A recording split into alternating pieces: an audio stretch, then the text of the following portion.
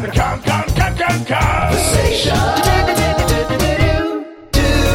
We've arrived at the Detroit Metro Airport. Wait, where were we in the storyline again? Hello, and welcome to The Conversation.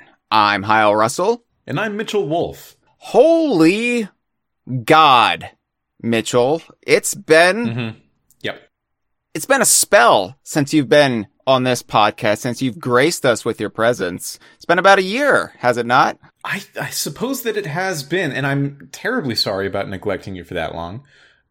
It's one of the greatest shames of my life. I love being on The Conversation, and I'm so happy to be back right now. Well, you've been a busy little bee there, Mitchell. You've been hard at work, helping bring best-selling video games to life, to the masses.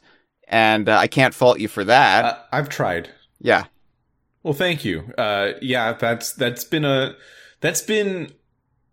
because that happened in April. That's been the top half of my year's greatest concern. The bottom half of this year's greatest concern is this phone call that we're having right now, actually. Right. I think that I can do about as much impact as what I did on that video game as what I can do here. Well, I can't wait to see the Metacritic scores for this episode. I'm sure you'll be waiting with bated breath. No, I wanted to have you on the podcast before the year's out, before the season's out, and you had an idea for this episode that right.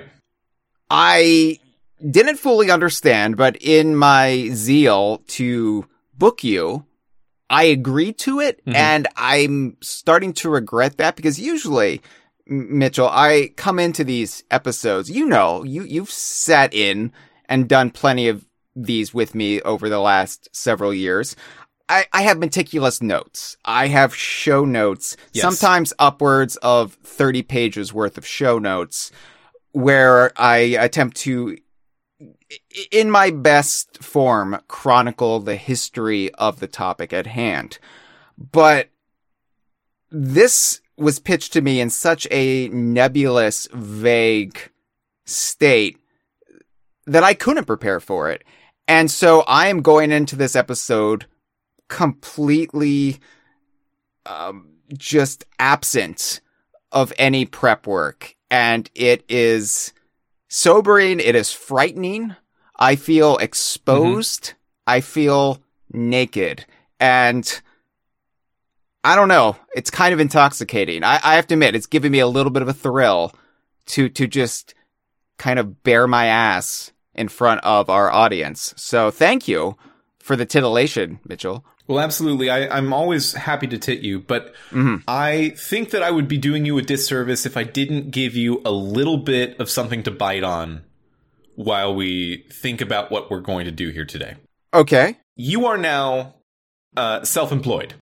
Correct. You work at DK Vine, I believe, is the name of the company. Yes. And you are your own boss. Yeah. It's pretty great. Thank you for confirming. It would have been really embarrassing if none of that was true. You have been doing this for a long time, though. You've been doing DK Vine management on and off since 1999, which is about 72 years. And I just wanted to tell you that, first off, we all appreciate what you're doing. And I say we, and what I mean is just everyone in the community at large. We appreciate what you're doing. The fans of the Nintendo stuff, the fans of the Rare stuff, the Platonic stuff, the any or all in between, the none of it. We see what Hyle Russell gets done, and we think that guy is amazing. He deserves a raise. You'll never give yourself one, but you deserve it. Now, what you don't have is maybe a little time to do some self-reflection.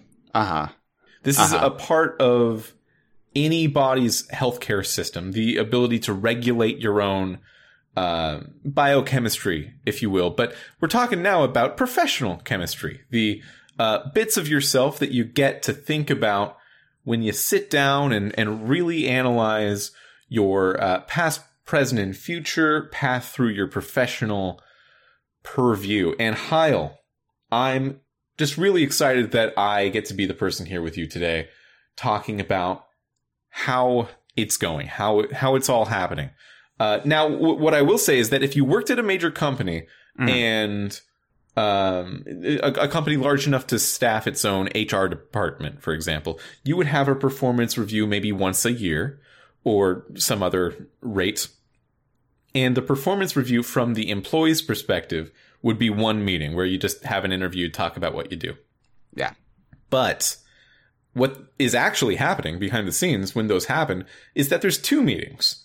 It's the first one with you, the employee, and then the second one that happens afterward between that person interviewing you and upper management, where they can deliver the data that they obtain. Because it's important to know how you're doing.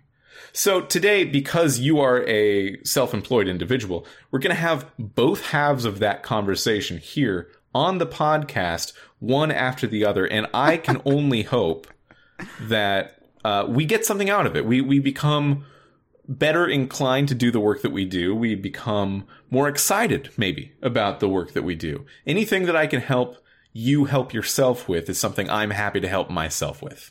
Well, Mitchell, first of all, I have to say thank you for bringing such high concept episodes to this long running podcast. And number two, things like performance reviews are exactly the reason why I decided to pursue a path of self-employment.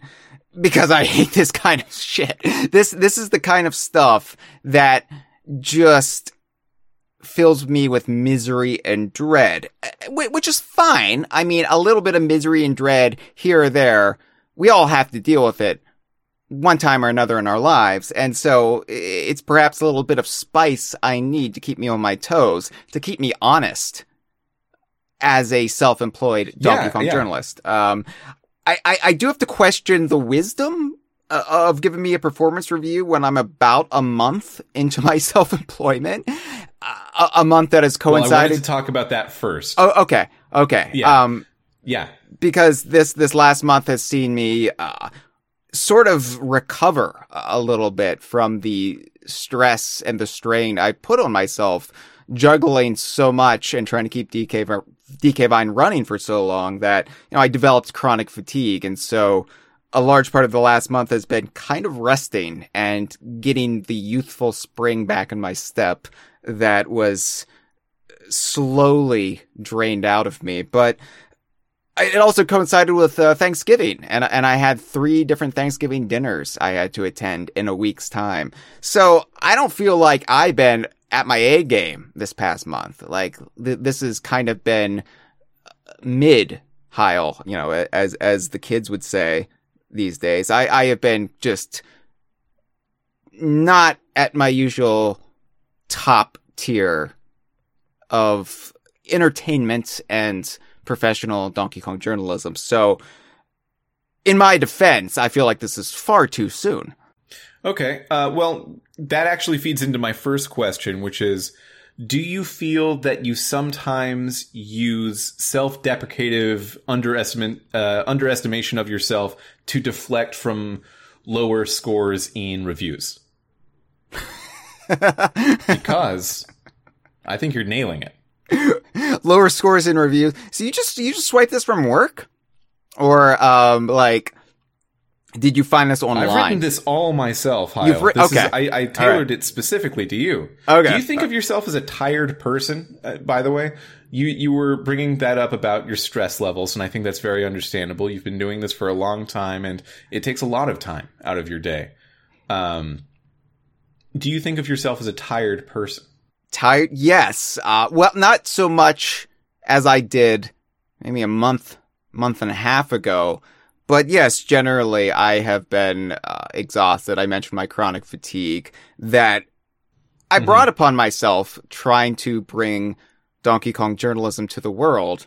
So yeah, I get a little sleepy from time to time. I have to take a little cat nap every now and again. And it does take it out of you, especially if you've been doing this since 1999. And you know, we haven't had a new Donkey Kong game, a standalone Donkey Kong game in nearly a decade. So I have to really stretch sometimes to deliver content to people. So it is exhausting. Sometimes, I just do a social media post and, I break out in sweats. I can imagine the pressure. Yeah. I mean, it's basically me. Yeah. I feel like I have, and this is, you know, me completely taking on way too much self-importance in what I do. But I feel like it's up to me to get people enthusiastic about these properties that, you know, maybe the people who actually own them and are responsible for their well-being, let slide from time to time. So I'm like, oh wow, I haven't done a post lately about Conker's Pocket Tales. Wow. Well, somebody's got to do it, and I guess it's got to be me. And I don't know. I don't feel like I should internalize all of that, because it's really none of my business whether people are talking about Conker's Pocket Tales, is it? Well, is it? I mean, it is I've made it my business, whether they want it or not, whether the fine folks at Xbox Studios want it or not. I've made it my business. I've taken on the responsibility. They're not giving me money, but I'm like, you know, somebody has to stand up for this nonsense. And, it's not going to be anybody else because nobody else is doing it. So sure. A key deliverable I would like us to, try gleaning from today's efforts. Is a job description. What do we want you to do in order to feel A, satisfied about yourself, B, feeling that you're benefiting the public with what you do if you choose to make that a priority, and C, to keep up any kind of internal metric for quality that we might have for ourselves. If we have something like that, we might be able to alleviate some of that stress, because we might be internalizing some of the vagueness, if you will, of the job that you have. And it is a little vague. It's a little vague. Yeah. Yeah. And exporting it onto a clear set of standardized rules, which I know is a big deal with you. You love your rules. I like a you love your rule-based systems. Yeah, I do enjoy a chain of logic that is upheld over time, that we can base our entire fandoms of fan enthusiasm, notions of shared lineage between games. I enjoy a good rule. Yes, I will say that about myself. By the way, Mitchell, this is really weird because normally you would be doing this behind closed doors. You know, I've sat in on this in my day. You know, I've been on the receiving end of this, and usually you're in an office, and it's just you and the other person. Maybe there's a third person in the room with you, but generally it is a private affair. Sure. I'm live streaming this for our $5 and up patrons right now. So I've got Ray Day Pinball, I've got Just Andre, I've got Freezer, and I've got L in there in the room with me and you as you're trying to peel back the layers of my brain. And I feel a little bit on the spot, and I'm starting to sweat a little bit because I feel like there's a lot of pressure on me. Do you always feel like that there's a lot of pressure on you? Oh yeah, absolutely. Okay, so let me be honest. Let me bare my soul a little bit. I will wake up in the morning and I will feel completely on edge until I get out some sort of social media post to let people know, hey, Hyle Russell from DK Vine is alive and he's ready to conquer the day with insight on 25-year-old video games. It's rituals make us, Hyle. Rituals make us. Yeah. So I'll do that, and then generally that will alleviate the pressure. It will make me feel like, okay, I have been seen, I have been heard. People are temporarily satiated, but it's more like a little sugar high, a social media post, right? Generally, to get a bigger hit, I have to write a news article, get out a podcast, maybe even a video or stream.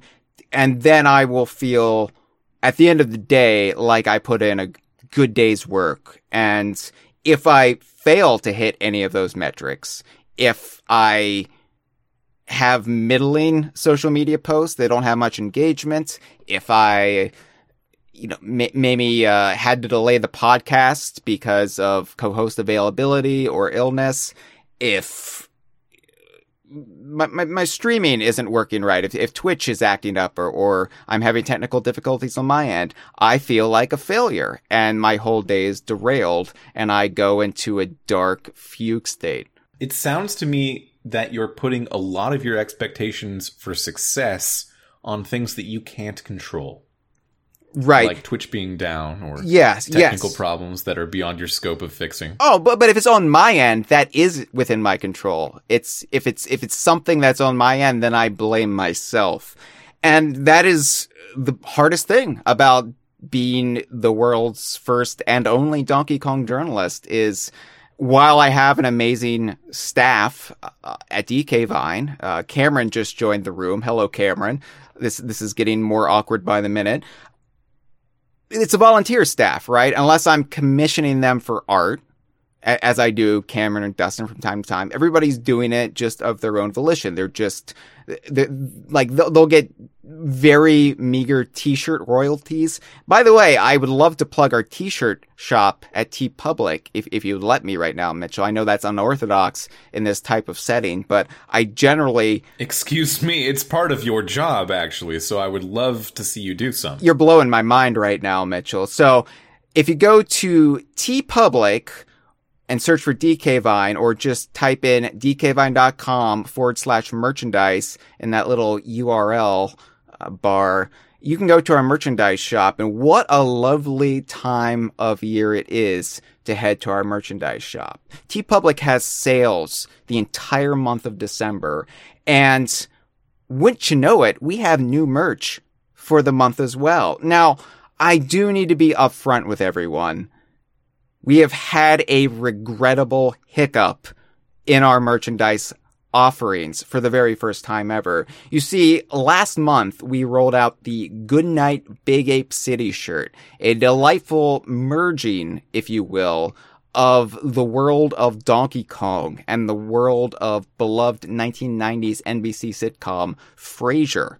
It was the Frasier logo redone in the style of Donkey Kong. It had the word donkey. It had the Big Ape City skyline from Donkey Konga 2 and some girders in the background as well. Had the blimp from Donkey Kong Land.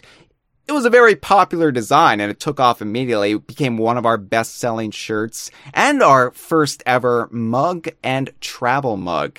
And I was feeling really good about it. Everybody seemed to really be enjoying it. And then it turned out that, because they're doing a Frasier revival right now on Paramount Plus. Frasier aired on NBC back in the day, but it's actually owned now by CBS and Paramount. So they sent out their little bots to see if anybody was selling any unauthorized Frasier merchandise. And while our design fell under fair use, because it was just parody, apparently the fidelity, how close it hewed to the Frasier logo, caused CBS's lawyers to send a cease and desist TeePublic's way, and we got a DMCA takedown of our Goodnight Big Ape City shirt. So thankfully, a lot of people got it before it happened, but if you go to our merchandise shop right now, it is not available. I hope to be able to offer it once again in the future, but I want to steer clear of Paramount's lawyers. But in the meantime, Mitchell, oh my God, for the holidays, we have the brand new t-shirt, long sleeve t-shirt, sweatshirt, hoodie, coffee mug, and travel mug. You can get it in all of these variations. The I Wish I Was the Walrus design, based on the classic Matt Cornott holiday song for DK Vine. And if you're a fan of Walrus Cove from Diddy Kong Racing, you will want to get this shirt, or maybe sweatshirt or hoodie or mug, if you will. However you want it, you can have it, and it can be a part of your holiday traditions. And that's at dkvine.com/merchandise, or just by finding us on TeePublic. And I want to thank you, Mitchell, for letting me do that in the middle of my performance review. Well, thank you so much for showing me how you work. That was edifying. Thank you. Thank you. Now, Hyle, I, A, think that you just did a great job. Oh, well, but thanks. B, can tell that you were a little nervous about how this performance review is going to go from here on out. So if you would join me just really quickly. Yeah. We're going to do a bit of an exercise in. Okay. Oh, wait. I have to breathe? Hold it. Okay, hold on. Hold it.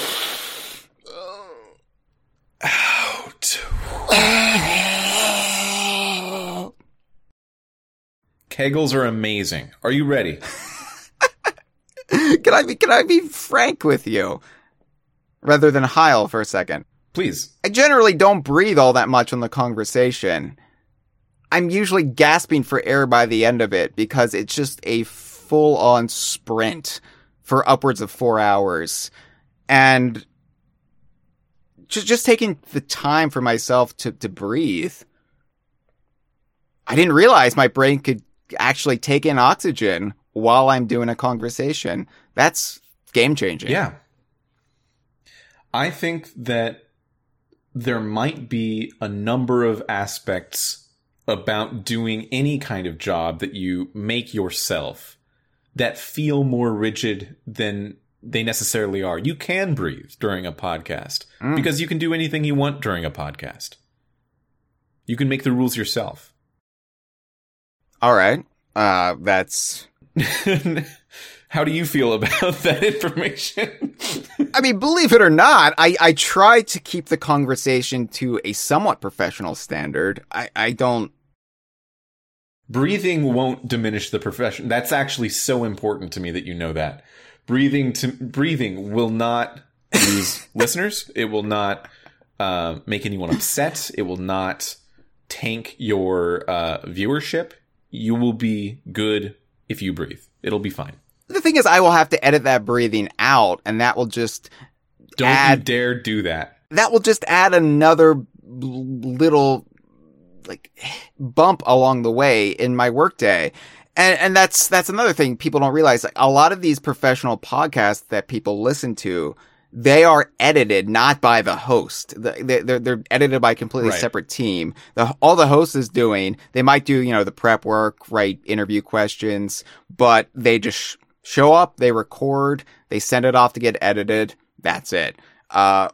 Everything I'm doing right now is in-house. So I edit the conversation myself. I edit videos myself. Like, I can't afford to outsource any of my post-production. So I have to keep that in mind when I'm doing a conversation. So if I have a little pause in the discussion to do deep breaths to sort of recenter myself, well, then one, that will just take people out of the podcast. And I already know, like, plugging our Patreon at dkvine.com/Patreon, or our Twitch channel at twitch.tv/DKVine, that takes people out. Every time we do it, the people are like, I skip forward. I skip past that part. And I don't want people to start skipping past my breathing.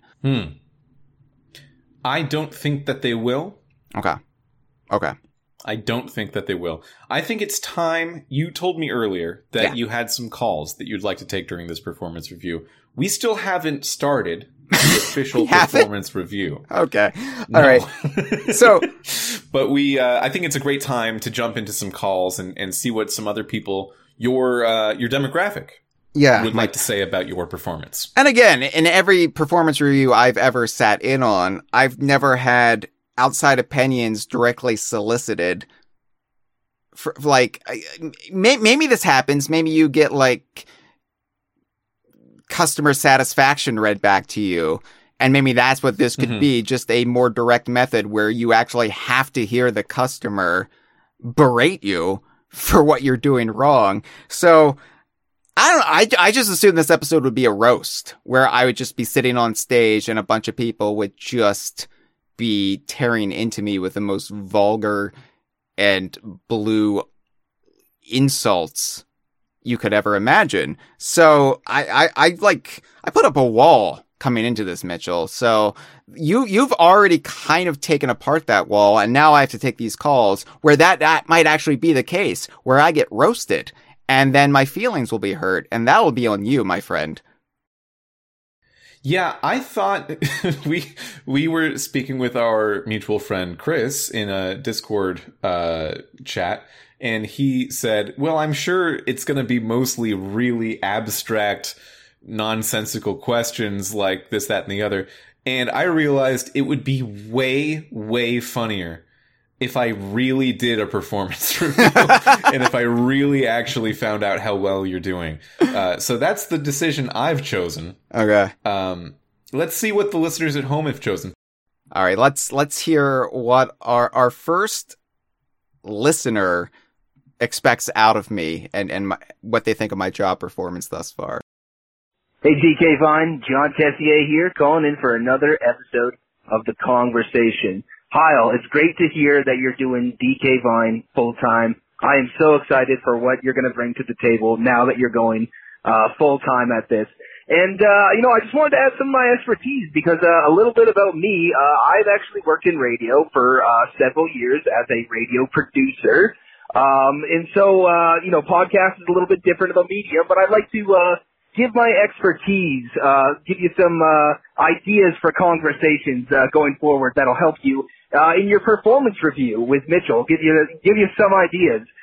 So the first idea I had for a conversation in the future would be mind-altering substances in the DKU. I think that would be a really interesting topic.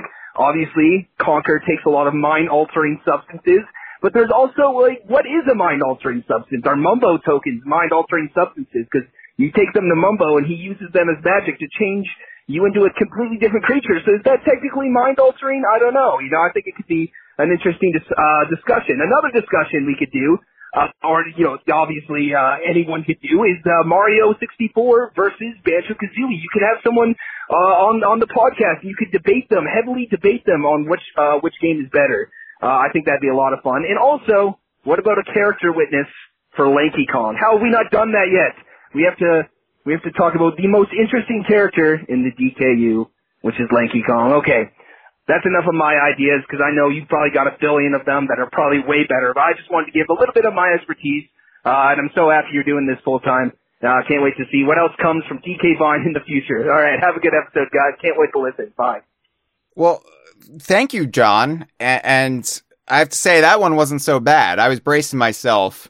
I thought he was going to give me the business there, but it was actually really pleasant, and he gave me a lot of well wishes, which I wasn't expecting. Yeah. I mean, to be fair, John Tessier has always been a lovely caller, so I don't know why I expected the worst. I think you've just put me on edge, Mitchell. I think this whole thing is just the nightmare scenario for me, somebody who is so fragile and delicate. When people say, hey, can I talk to you about something? Yeah. And they just ask that question without saying what the thing is.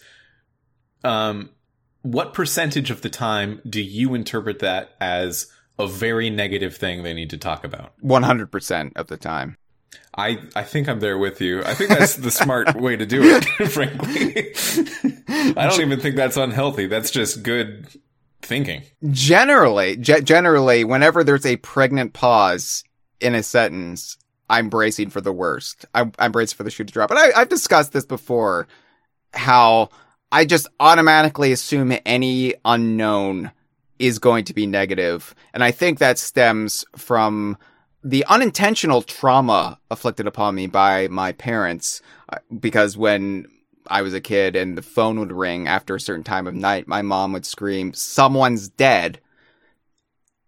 And I internalized that. Yeah, that's rough. Yeah.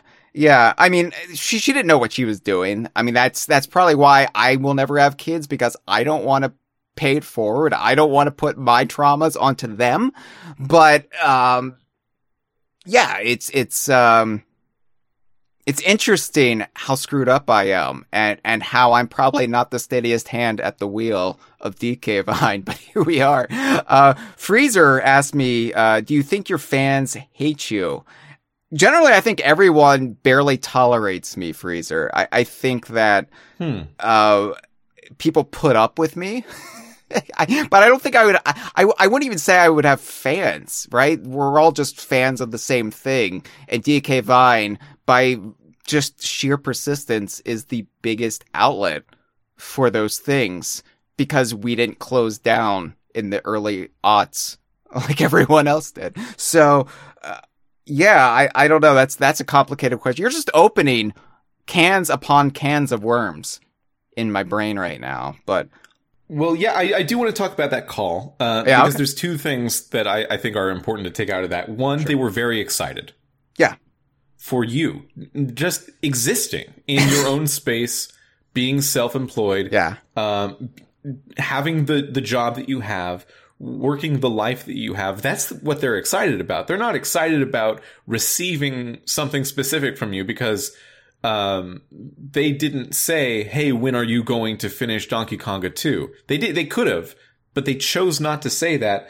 They chose to say they're excited that you're doing this. So I think that's something to keep in the back of your mind as permanently as you can. It will last up until we take the next call. I'm very bad. I've always been very bad about receiving compliments or taking compliments, receiving praise, because I don't internalize that.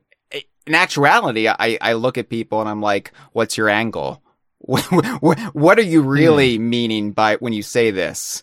And, that's not healthy. That's no way to live.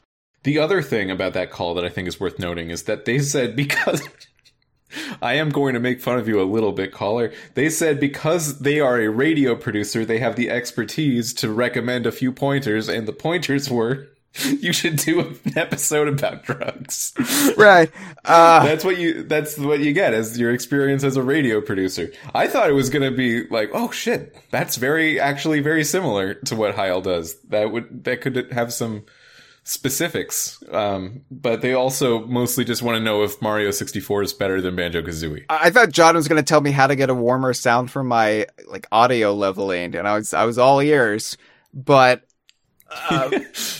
no, those are great episode topics, and I just want to say I probably avoided the Super Mario 64 v Banjo-Kazooie episode unto itself for so long because it's a very contentious topic, and it's one that it is. In my more zealous younger years would have really taken seriously.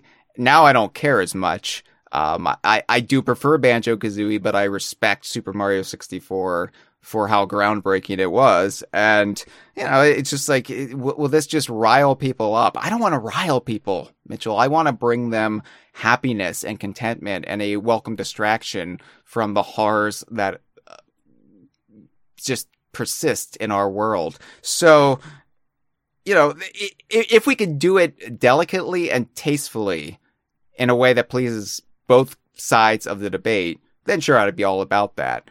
And as far as character witness Lanky Kong goes, I don't think anybody should be concerned if I haven't done a character witness yet.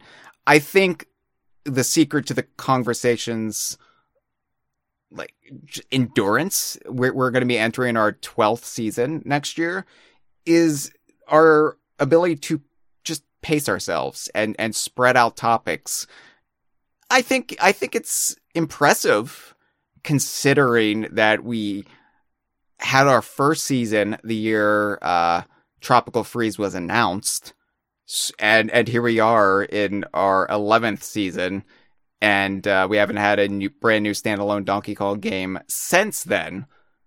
And yet we are continually cranking out episodes. So we will get to character witness Lanky Kong, I am sure.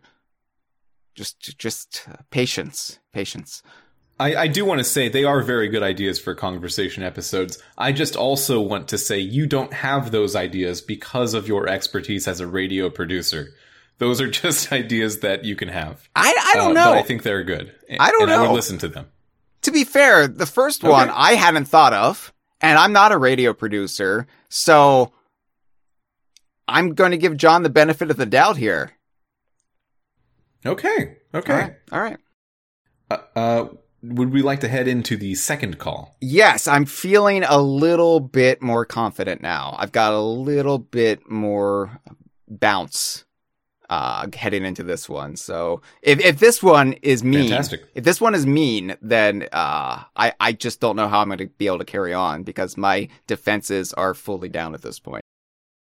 This is Traveler of the Stars here, calling for a spicy, Mr. Wolfe's favorite phrase, spicy conversation. Hyle, Mitchell, you both are looking just as sexy. I mean, frankly, you guys are looking great. Your best selves. Keep it up. But I'm here to call in about a performance review for Hyle. Now, as someone who apparently, according to Spotify, I'm a top 2% fan. I've listened to the conversation for 9,293 minutes. So I think I am a good litmus test, good judge of our friend Hyle. You've been doing pretty good with the Luigi with the big sausage content.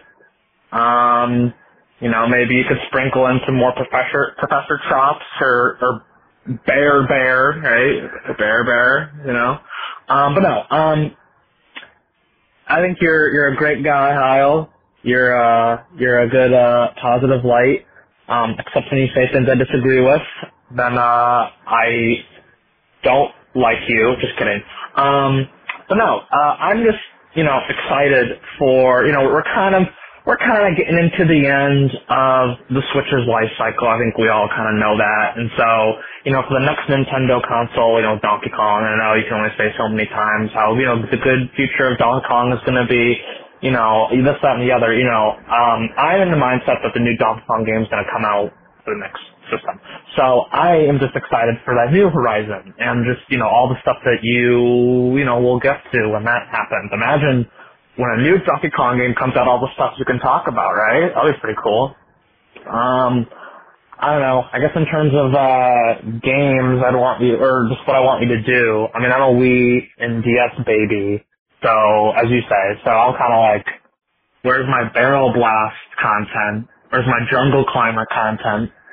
I have a lot of really fond memories with Jungle Climber, actually, like a lot of really fond memories with that game. So, where's Super Sluggers content? Right? I don't know. I guess that era of things, but I know you just got to Double Dash's anniversary, so that might be a while before we talk about Barrel Blast, but I don't know. Keep up the great work. Hyle, keep up the spark. I'm glad you're a full-time Donkey Kong journalist now because I intend to keep on listening. So, yeah, keep up the great work. I'll talk to you later. Probably. See you.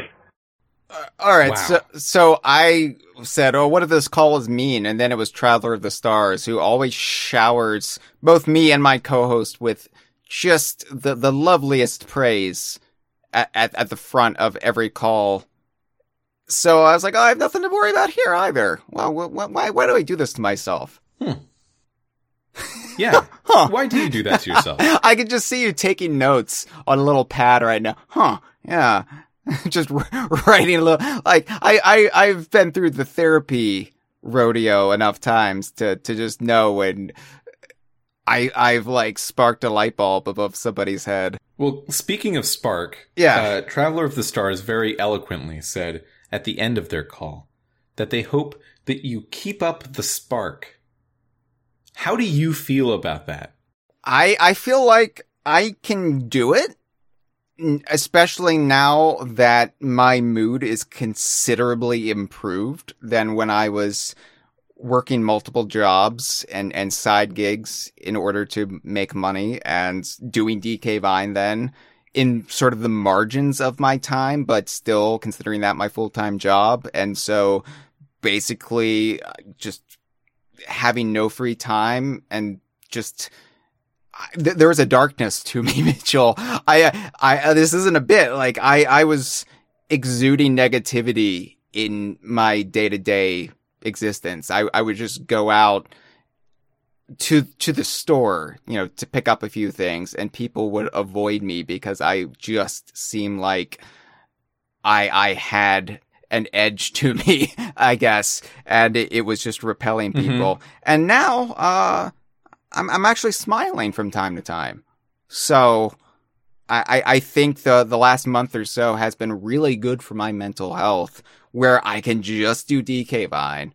And granted, it's not been without its own hassles, especially since we've been having repeated issues with our hosting company. We've been having like server outages and just pages not loading right, and then I have to go talk to tech support and be like, hey, what's happening? Nothing's on our end.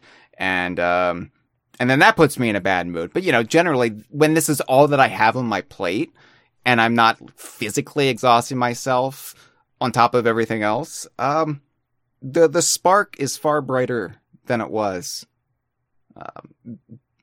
I think it's important that you recognize that people recognize that you have a spark, because you gave one of the many correct answers to that question that I just asked you. But one possible wrong answer that you could have given was, what even is the spark? I don't know what the spark is. That would be wrong to say, because you do know what the spark is. And I think that's an important centering point of what we're talking about here today. It's that we both, you, the person doing it, and I, a fan, recognize that you've got something going on that is not for free, is not worthless. If you say so. That's a little bit too self-aggrandizing for my taste, but I appreciate it nonetheless. We have the evidence in the call. You can go back and listen to it. Traveler of the Stars is very nice. Traveler of the Stars said that Traveler of the Stars is very astute, because they said my favorite word was spicy, and I don't know how they could have known that. Do I say it that much on this show? Oh, yeah. Everybody knows that about you, Mitchell. Is that a thing? Yeah, I've made fun of it. Maybe I need to say it less or more. Maybe I lean into it. I don't know. I shouldn't say I've made fun of it. I've celebrated it while you've been on the podcast with me. And we like. Have I said it today? You might have. I don't think so. Generally, I just my brain puts it into your mouth if I don't hear it. So it's kind of hard for me to say one way or another whether or not you've said it. Let us know in the chat. Let us know in the YouTube comments if Mitchell has said spicy yet, aside from when he just said it now. But I think it's a fair bet that you have. It's basically your catchphrase. Now, one other last bit of data I wanted to pull out of that call was some very interesting numbers that Traveler of the Star donated here. They are in the top 2%, so very cool, of listeners to the podcast on Spotify. Right. With over 9,200 minutes. That's a lot for not like top 0.1%, Yeah. That means a lot of people are listening to a lot of the conversation. I don't do math, Mitchell, so I couldn't crunch those numbers by myself, so I appreciate you breaking it down for me like that. That's not sarcasm. If that sounded like sarcasm, it's genuinely not. I really have always struggled with numbers and like data. I couldn't, I couldn't be a Nate Silver, looking at statistics and what have you all the live long day, because that's just not the way my brain works. My brain operates in obtuse continuity rules for video games that most people have forgotten about. But no, it's very sweet. And, to your point, Traveler, about like the Nintendo DS and Wii era games. Yeah, we're going to get to that. And look, I love Peon's games. I think those are just pillars, torchbearers, if you will, that kept the light of this fandom alive during a very tumultuous time in said fandom. And we will celebrate them in due time. Don't you worry. I think it's totally okay, and you don't have to apologize for not being a math person. I, for example, am very bad at understanding Nate Silver references. So we all have our downsides, our weaknesses. Sorry. Yeah, no, the political polling data. All right, we'll just table that. I won't get into that because it hasn't been entirely accurate the last several cycles. So, well, good to know. Would you like to head into the third and final call? Yeah, let's go ahead and do that. Could be mean. Could be a mean one. I don't think it is because this is a call we actually got 15 minutes before we went live. So I kind of know who it is. So I don't think they would be mean, but we'll play it, and I'll let you, Mitchell, be the judge. Okay. Hi, this is Elle. I am calling in because I saw that you're doing a performance review, and I think, Hyle Russell, that there's one glaring omission from what I believe to be the important games covered by outlets such as The Conversation or on the Donkey Kong DK Vine Twitter. So what my thought is that how have there been as many episodes of The Conversation as there have been, and you haven't done a single dedicated episode to any entry in the Viva Pinata series, of which there are, I don't know, like 4, 5? I think 4 or 5 is the right number, but, all Donkey Kong Universe games that have never had a spotlight or a character witness or any really devoted look into them. And I just think, I think with a critical eye, this is one of the shortcomings of your performance as Donkey Kong's ringleader for the online space.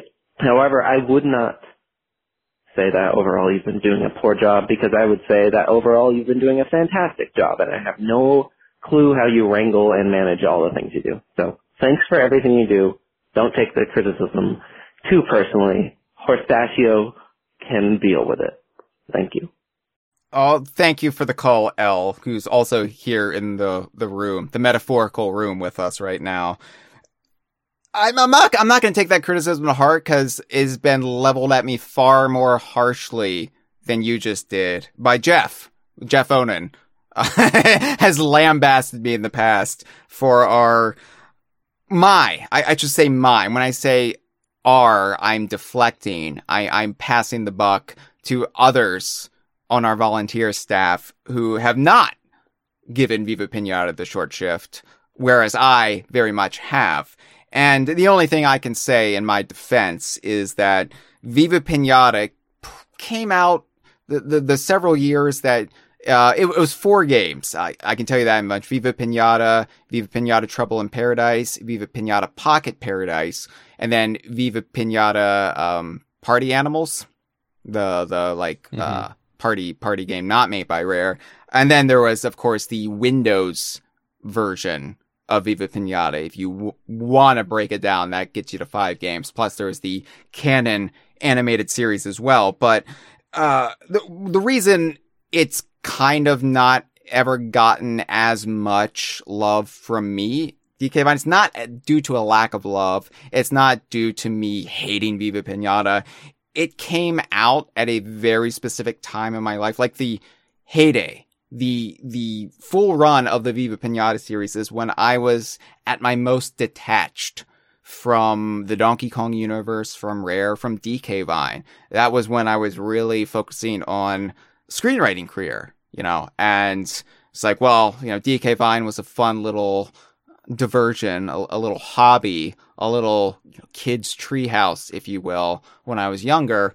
But it's time to put away childish things, and it's time to write in Hollywood. And then it turned out I hated that. I hated that rat race. I hated, I very much realized at some point I just had to be my own boss, because I just could not work within any system, because I'm just too fundamentally broken. So I came back to DK Vine full time I never had like left the site, and I always did stuff for the site from time to time, but I came back full time, fully reinvested my passion for all things DKU in 2010 when Donkey Kong Country Returns was announced. And so Viva Pinata has always just kind of fallen into this very short span of time where I had my eye off the ball.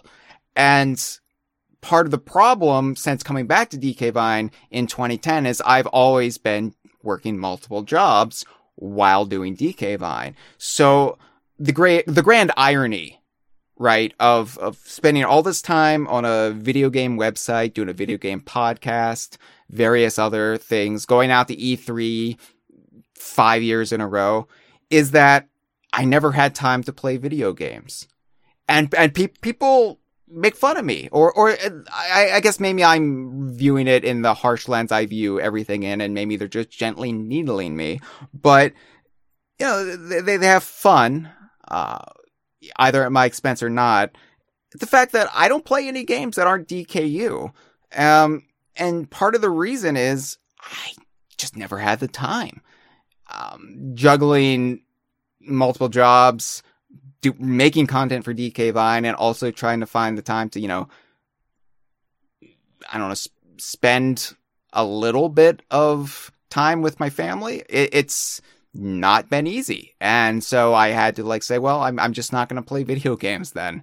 And that also kind of extends backwards to catching up on things that I haven't really fully experienced, like the Viva Pinata series. I've played Viva Pinata games, but I haven't really played Viva Pinata games, and I don't feel that qualified to talk about them. The great thing about doing DK Vine full time is I suddenly do have a window now where I could maybe actually play a video game or two beyond just what I'm playing for a stream. So really looking forward to that, Mitchell. Really giving a crack at Viva Pinata, a proper go at it.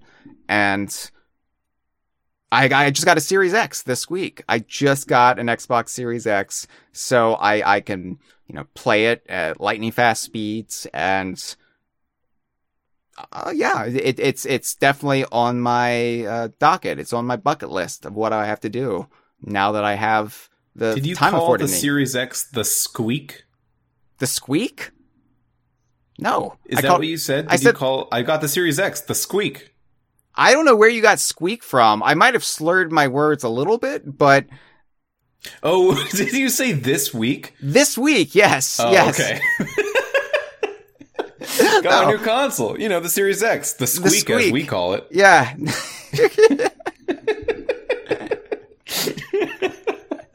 Wow. I think if we weren't calling it that before, we kind of have to call it that now. It's definitely a lot more elegant than calling it the Series X.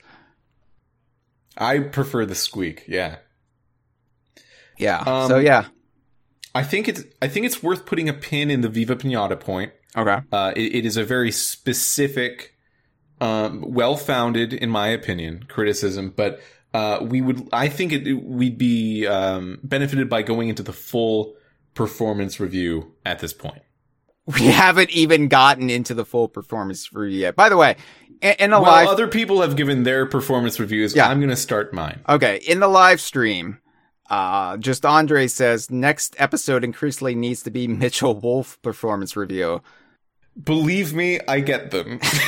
Believe me, it's happening. There's a few people that seem to care about it. Honestly, Mitchell, it has been a year since you've been on the Conversation, so you're overdue for your Conversation performance review. Well, one at a time, kids. First question, Hyle, in my interview. Yeah. How do you think it's going? Oh God, this is why, again, I'm gonna beat this point into the ground at this point, like a piñata. But this is why I had to be self-employed. This is why I had to make up my own bullshit career, because I just can't sit there in the corporate world and take this nonsense. You're doing a great job, Mitchell. Thank you for keeping me honest. Thank you for really forcing me to examine myself, analyze myself. It's something we all need to do, and we don't do enough. But how do I think it's going? All right. Well, how do you think it's? Yeah, a lot of stalling there, but how do you think it's going? I deflect with humor. That's something I learned, I think, in high school. It's just, I can be the funny guy, and it makes all my problems go away. And, it gets you in hot water from time to time, but I'm doing it some more. No, I think it's going okay. I would give my performance this past month a solid C-. I obviously have far grander ambitions than the past month. A lot of it has been, as I said, just being on the mend, just recuperating from the last 13 years.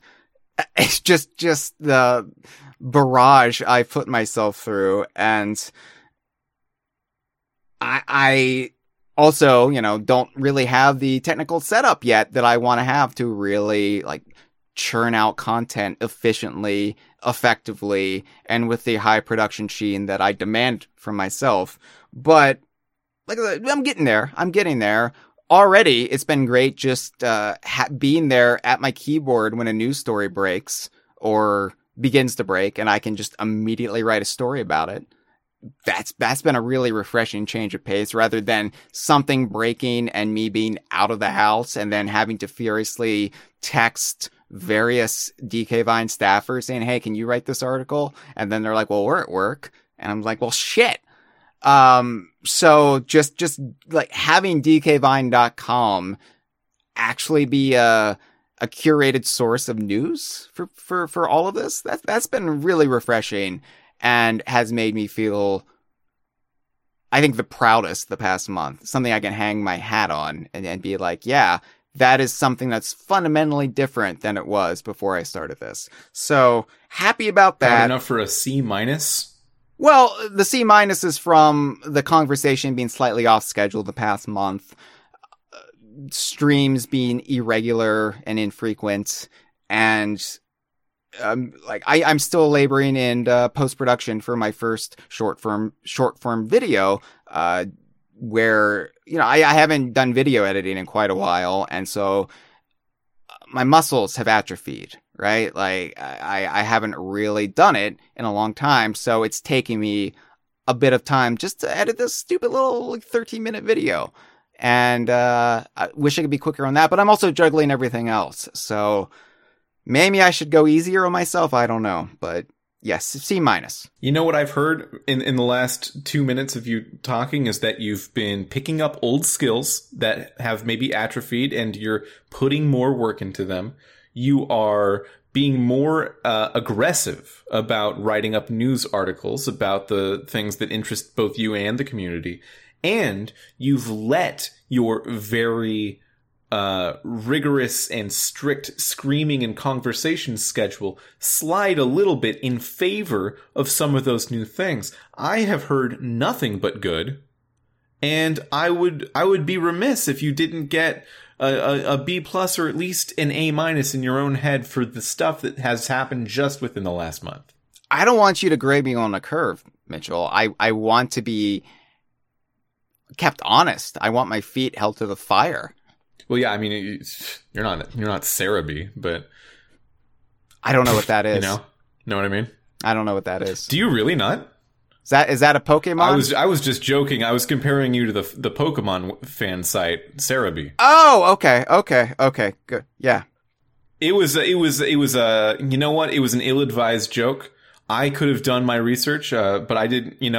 That's on me. That's why you're in the seat you're in, and I'm just here grading you. People don't want to see my work. Freezer's coming after me. She says it's a huge Pokemon site. I don't know. I'm in a bubble. I'm in a workaholic bubble where I'm just some Donkey Kong rare ukulele, and I don't have time to look up Pokemon sites. Why would I do that? I mean, I'm happy for them. They're a huge Pokemon site. I hope to be as big as they are, but for the Donkey Kong stuff. That's my aspirations. I haven't been there. I haven't seen it. I'm sure they do quality work. I want to do quality work. Maybe if I go there, I'll feel bad about myself because I haven't reached that level. So this level of anger is bringing your score down a little bit, but we'll move on. I'm not angry. I'm angry at myself for not being as big as that Pokemon site you said. I forgot the name already. So it's the Japanese name for Celebi, so it's Cerebi. So how much time would you say you spend on the various aspects of DK Vine by percentage of your time? For example, the conversation might be one pool of your time versus news articles versus streaming versus features of other kinds. What would your time divide look like? So you want me to break it down bit by I would love to hear it. How much percentage of my time is devoted to the conversation? Yeah. Okay. And this is for like my life or just DK Vine, like my just my workflow for DK Vine. I don't know. Oh, I see what you're asking. I would say of the time you spend on DK Vine or working on DK Vine. Okay. Yeah. What percentage of that is each thing? I would say the conversation, it depends on how rough the edit is, right? So, for example, a 4-hour episode means I have to edit quite a bit because we don't just put these up raw, right? I level the audio. I, do very basic, noise filtering, and then I go through second by second and I make sure the audio is basically pristine. So I silence all the little weird hiccups or traffic noises or whatever. And that can take quite a long time. And so I would say 30% of my time is devoted to the conversation, especially if it's a rough edit. Mm-hmm. Sometimes I can get that down to 20% if it's just an episode that is absolutely perfect. There were no audio problems whatsoever, but generally there's something going on in any given episode because we don't do these in a controlled environment. We don't do these in a nice recording booth, a nice studio. We're doing these, like the hosts are separated, sometimes by states, sometimes on opposite sides of the continent. Sometimes we have oceans between us. And so there are a lot of factors when you do a podcast that way where things can go wrong. And so, again, I edit them myself. So it does eat up your time, especially if you have high standards, which I do to my detriment. News articles, it just depends on the week. Again, this had been a slow week as far as the news goes. And then, just today, Platonic vaguely teased something. I wouldn't get your hopes up about it, but it's teasing some sort of collaboration with some other indie studios. Could be just cosmetics in one of their games. It could be something else, but I had to write a news article on that. Wasn't expecting to write a news article about that today. Was expecting to devote my time to video editing, but then I had to write a news article for that. So, it varies. So I would say maybe, as of the last month, maybe 25% of my time is devoted to news. And then you've got social media, which I try to put out something on social media every single day. That doesn't usually take a lot of time, but sometimes you really have to reach for what you're going to say. So, and that's more of a constant running dialogue throughout your day. So that's kind of a low level thing where I'm not just thinking like, oh, I have to do something. I'm keeping that in the back of my mind while I'm taking a shower or brushing my teeth or doing something else for DK Vine. And then I'll think of something, I'll stop, blast that out. So that's kind of harder to judge how much time that takes as far as, because that's more of an ever-present thing, right? That's more background noise than anything. Video editing takes So takes you a long said, time. So just to recap, you said about 30% for the conversation, 25% for news articles, and this fluctuates from week to week. So that would take. Sure, that would remain a remainder of 45% between, I imagine, a miscellaneous amount of other things that you're working on that you might not always be working on? Yeah. So we got, of course, video editing, got merchandise design, making sure our new t-shirts are ready to roll out. Got streaming. We've got just a lot of little things like uploading things, uploading the podcast, writing the descriptions for them, plugging them on the forum, plugging them on social media to our patrons, sending messages to the patrons. Oh, and a large part of my time the past month has been dealing with tech support with Hostmonster, our hosting company. So it's been a lot. Right, I've heard a little bit about that. Yeah.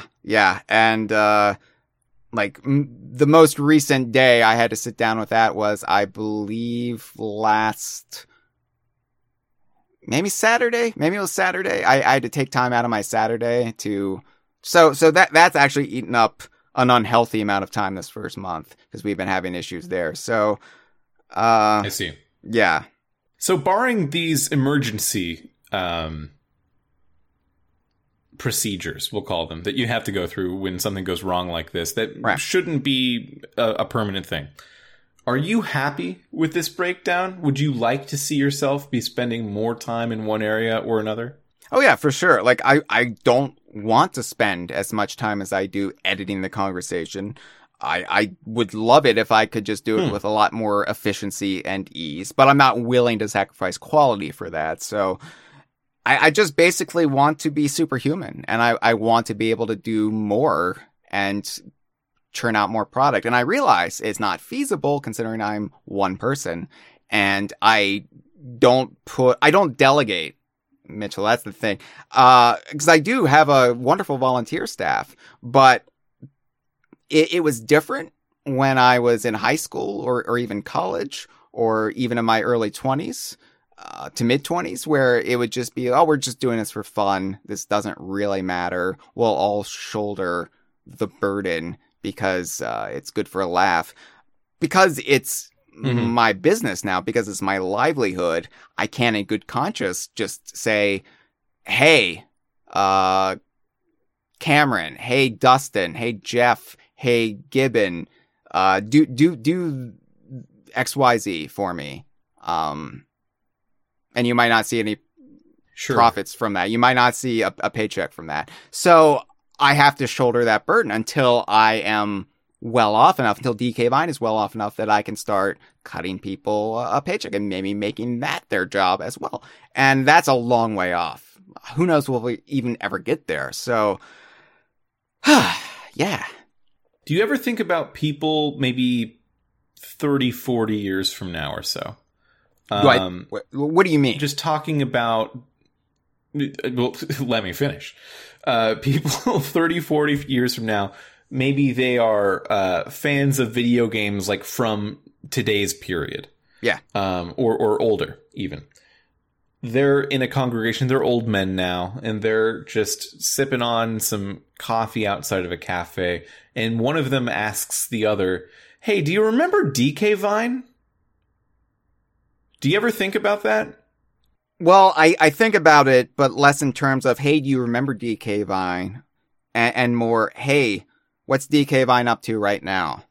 Because I'm building this to last, Mitchell. We've lasted implausibly 24 years now. And I think we've got another century or two in us, if I play my cards right. Now, will I be here to shepherd that?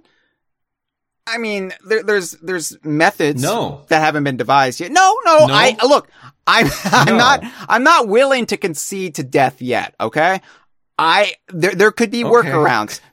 There's reincarnation. There are seances that can be held that can incorporate me. All right. There are many loopholes and windows I can work my way back to make sure that content is getting churned out on a weekly basis. But worst comes to worst, and I'm completely shut out of the process because I can't find my way back from the hereafter.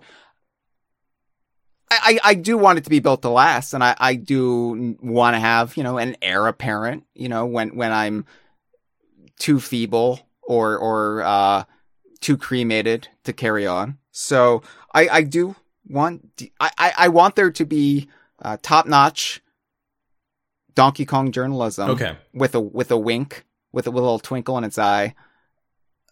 When we're just deep in the climate crisis, when people are migrating further north to get away from the floods and the fires. I'm bringing it down now, I realize, but I want them to have DK Vine there to, bring a little levity to their otherwise strenuous when lives. my town burned down, yeah, which is something that happened 6 years ago or so, I did talk about it on the DK Vine forum. That was a part of my life at the time that I prioritized. So I don't think you're completely without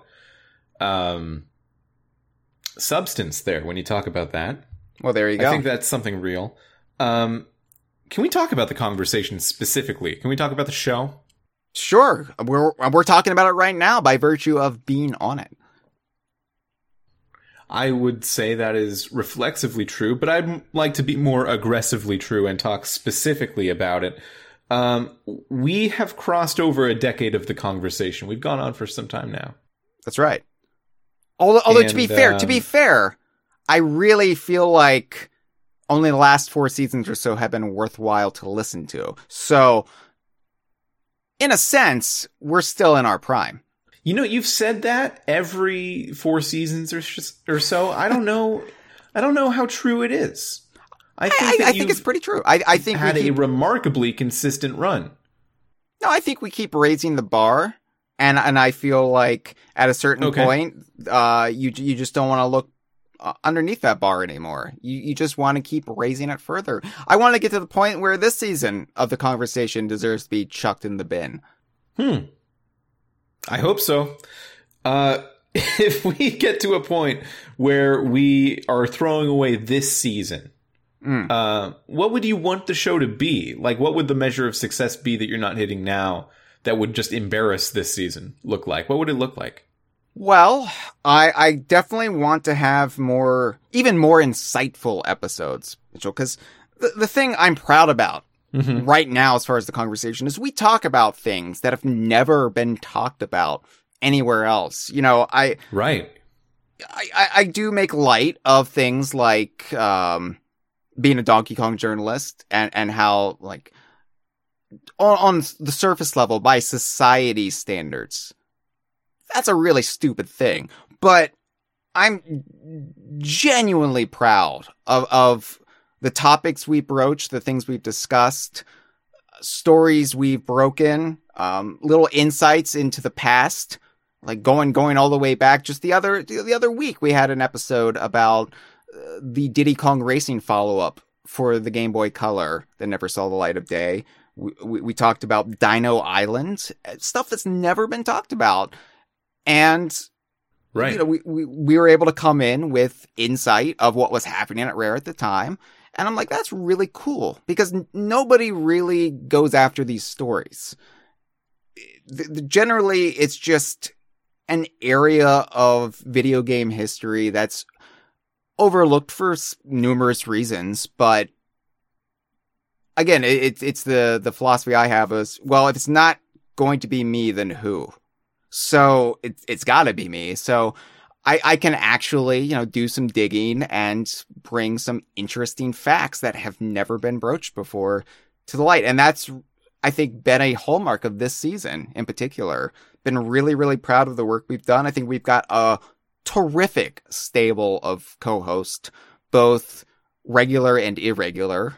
You would be in the irregular camp at this point, Mitchell, but you're one of my favorite co-hosts, so don't take that as a criticism. You're just very, very busy, again, making best-selling, award-nominated games. So, kudos on that.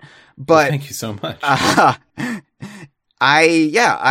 don't know what to say. I'm smitten. I'm flustered.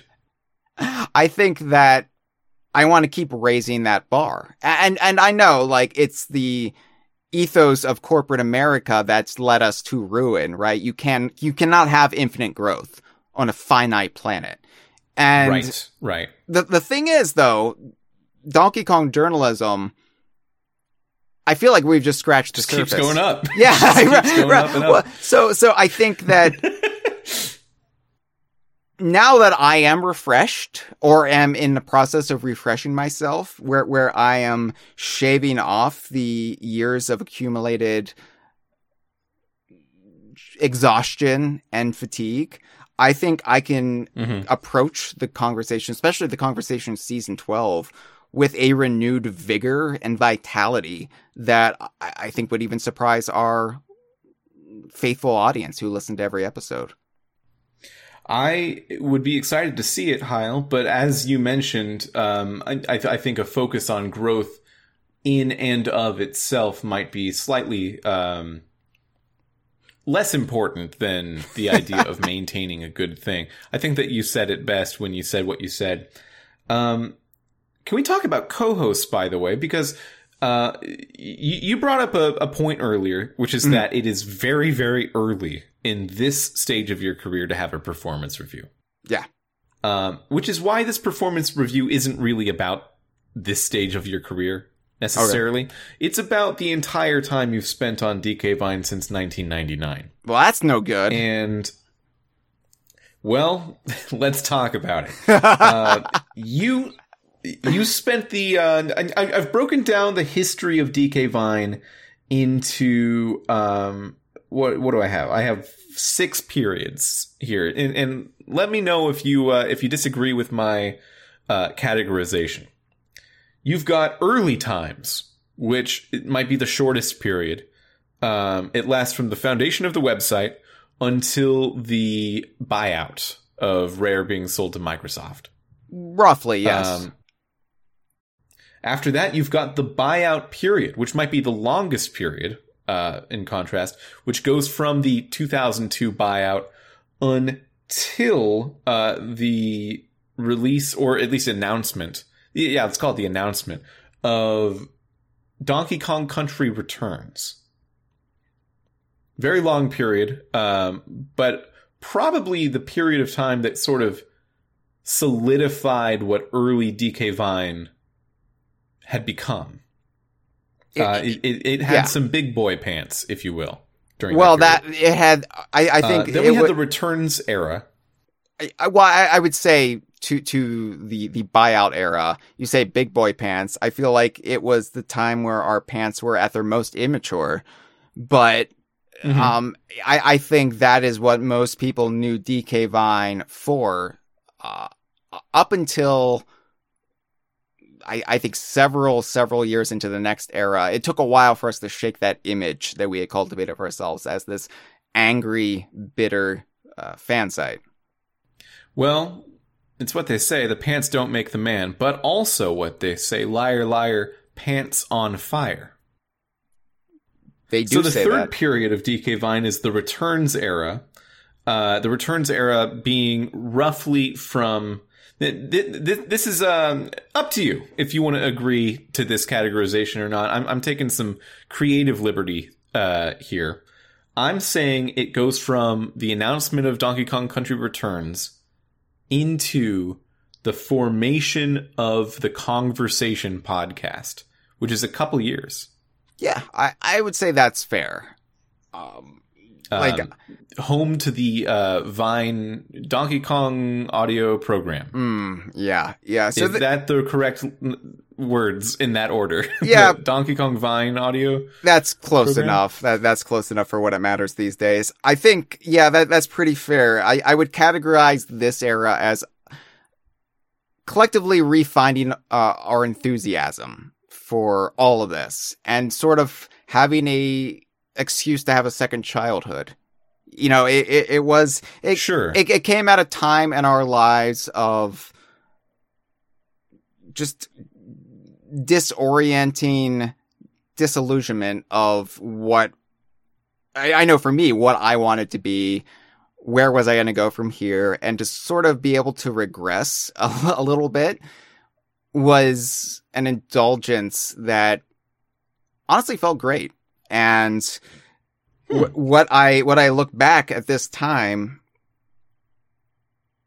like with the most fondness is this is when I made relationships, when I made friendships that have persisted to this day. This is where we brought on staffers that are still with us. And I made friendships I believe with that's them. when you got a hold of Jeff Onan and Cameron Regal, I believe, were both in this between returns and the conversation starting period. Cameron and Jeff and Matt Corna and Joe Mudd. And they're still affiliated with DK Vine as well, of course. And we had like them come in, and they just brought this fresh energy to the website and to all of our productions. They had their own podcast, the Pod DK Cast, like in this pre-conversation era, and it was just a lot of fun because we only really had this one new game to discuss, and of course the entire back catalog. But it was really just us finding ways to have fun with it. And basically that kind of became the ethos of DK Vine going forward, is rather than wringing our hands about, oh, there hasn't been a new Donkey Kong game in this many years. Oh, what's happening with Rare? Why haven't they made a new It's Mr. Pants game? It's less about that and more about having fun with what we do have and celebrating that and finding contentment and joy in that. And it took a while to sort of process that mentality, even if we were living it, even if we were being examples of it. I wasn't really processing the transformative effect it was having. And part of that effect was the energy that Matt and Jeff and Cameron and Joe and everyone else brought with them, rubbing off on me and showing me a better way to go about this. So yeah, that's what I look back at that. It's a very short amount of time, and it's a very ill-defined period, but I remember it with a lot of fondness. Yeah, and keep in mind, I'm breaking these down not in terms of the DKU periods, because we've had that conversation before. Right. We're breaking this down in terms of Hyle Russell and DK Vine periods. What's been happening interpersonally and professionally within the space. After that, I would say the conversation period is the next period. From the beginning of that show, which I believe, correct me if I'm wrong, started in 2013 or 12? 2013. No, it was 13. It was around the time of Obama's second inauguration. Just because I was invited. That's how I remember it also. I was invited and I couldn't make it because I had a podcast to do. Yeah. That's when you and Chad McCann started the conversation, and it has been going ever since. We are not counting that as one large decade-long period, though I have broken it down further than that. Sure. But believe me when I say, impressive run. What an impressive run for a podcast. I'm stubborn. Have you believed me when I said it? No, I mean, I recognize that it's impressive. It could be more impressive. I always view like what we haven't done versus of course you could just keep doing it and it's longer and more impressive, but it's already impressive. It's only impressive because I'm stubborn and I refuse to quit. Well, let's talk about the next period actually, which is the Rare Renaissance. Okay. I'm categorizing this as starting around and I might be a little biased here because this is kind of when I came into the picture as well. Sure. But I'm talking about E3 2015 as the beginning of the Rare Renaissance in terms of how this website operated. It feels like a shift from the earlier parts of the conversation. You talk about big boy pants, right? Or big girl pants. Talk about big boy pants. Or big non-binary pants. Whatever the pants, however you wear them. Sure.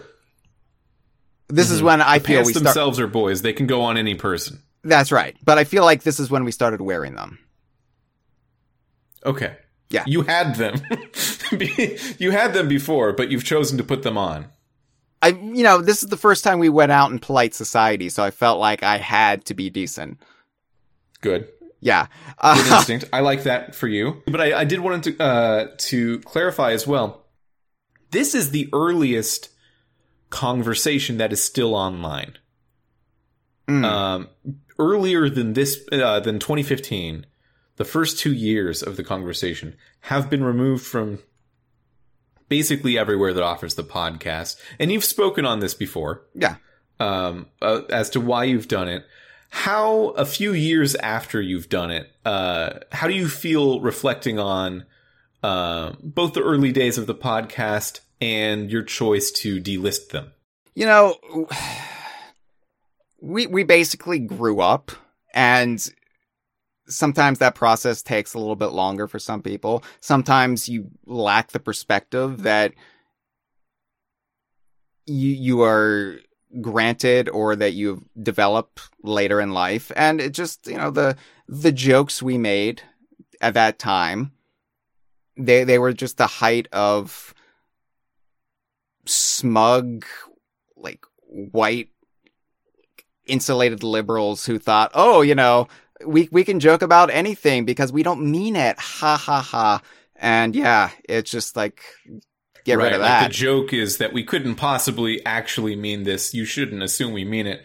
But then you realize the world around us is right, actually meaning it. Yeah, so why would they assume different about us? Well, and it's just, it's like, no matter how you parse that style of humor, which was in vogue, like, I'm not ever going to defend the jokes we used to make here, but it was very in vogue in the comedy scene, of which we, you know, had went out to Hollywood and, you know, had partaken in a little bit ourselves, but it was very much in vogue in that era. And that was kind of the tail end of that era, right? It's when people started waking up to, hey, you know what? Even if you do these jokes ironically, they're still garbage and you're still punching down. You're just doing it. You're just basically putting up a level there that say, yeah, you don't really mean it, but you're still saying it. And, once you gain that perspective, you're like, oh shit, that's no good. And so, yeah, like, I delisted the first 2 seasons of the conversation, and there were some good episodes in there for sure, but I don't regret it. Honestly, like, I would do it again in a heartbeat. Sure. So, and that's why, you know, I'm always just continually to strive to do better. Because that's my philosophy for life, is that we are not fully formed out of the womb, and we have to continually hold ourselves to a high personal standard as well as professional standard. And we just have to continually grow and become better people. If there is a meaning to all of this, Mitchell, if there is a meaning to life, it's that. It's to always do better, to become a better person than you were the day prior, and to never stop learning and educating yourself. And it's something I hold as my, I think, bedrock to who I am and the way I try to live my life. And yeah, I slip up and I make mistakes. I put my foot in my mouth from time to time, but when I do, I try to recognize it and I try to apologize for it. And I try to make the promise. I do make the promise, but I try to hold myself to it that it will never happen again. And, so yeah, that's a little insight into, why you can't find the first 2 seasons of the podcast anymore. We trust in the decision you've made. We everyone at my firm is what I mean when I say good. Yeah, we think that it is possible, as you mentioned, that there might have been some babies thrown out with the bathwater there. But it's babies that we're okay to miss. Yeah, it makes all of us feel more comfortable about the job that we have. And again, from a biased perspective, my favorite episode of the podcast that you've ever done is the first one I've listened to. So it's all been downhill from there, I suppose. You'll have to think about that. But the interview that you and Chad did with Chris Sutherland in early 2015, very shortly after, and I mean very shortly, like immediately, after the announcement of Platonic Games as a studio. Right. That was a very important episode, and that is still listed. So I think that you've picked a prescient time period to cut it off. If you if it is your wish to do so, it's you've done it with good accuracy.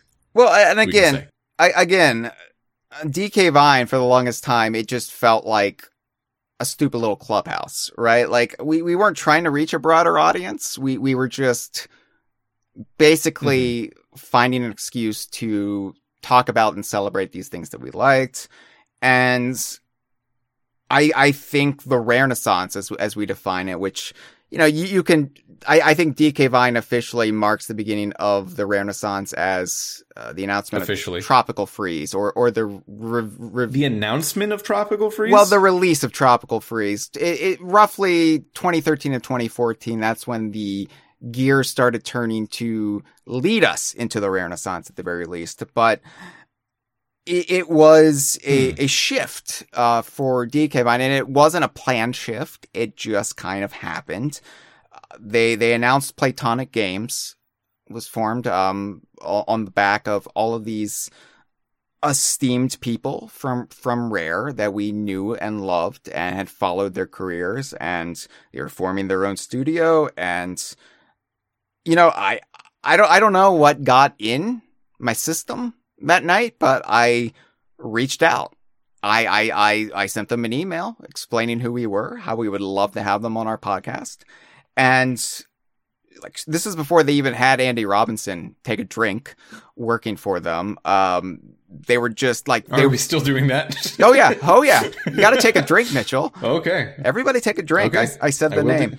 But I'm drinking a Topo Chico Ranch Water hard seltzer right now. Nice. I have Bold Rock. 100% agave and real lime juice. What'd you say? I love agave, by the way. This is Bold Rock hard cider. It's a local brand. Got a couple cases from a friend. Is it apple cider? Yeah.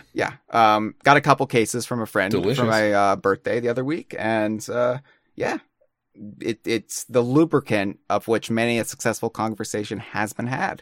But yeah, so I reached out to Platonic and like they didn't have anybody like working for like as like the middle man or the middle person to, you know, protect them from their fans. And they got back immediately and they're like, yeah, we would love to do it. We'll send Chris Sutherland to do it.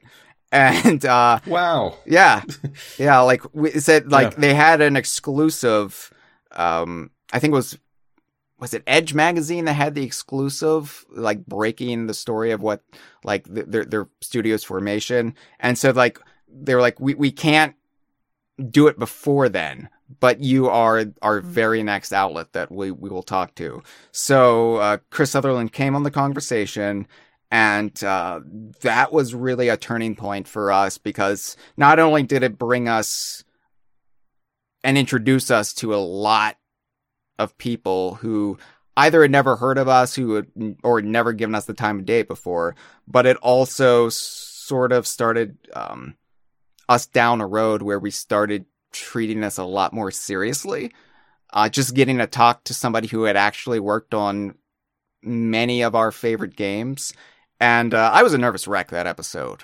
I don't think I've ever been more terrified going into a podcast than I was on that particular episode. And I still get butterflies in my stomach before every conversation, but I was white as a sheet doing that one. I really felt like I was talking to a celebrity because he is a celebrity in our world at the very least. So it was,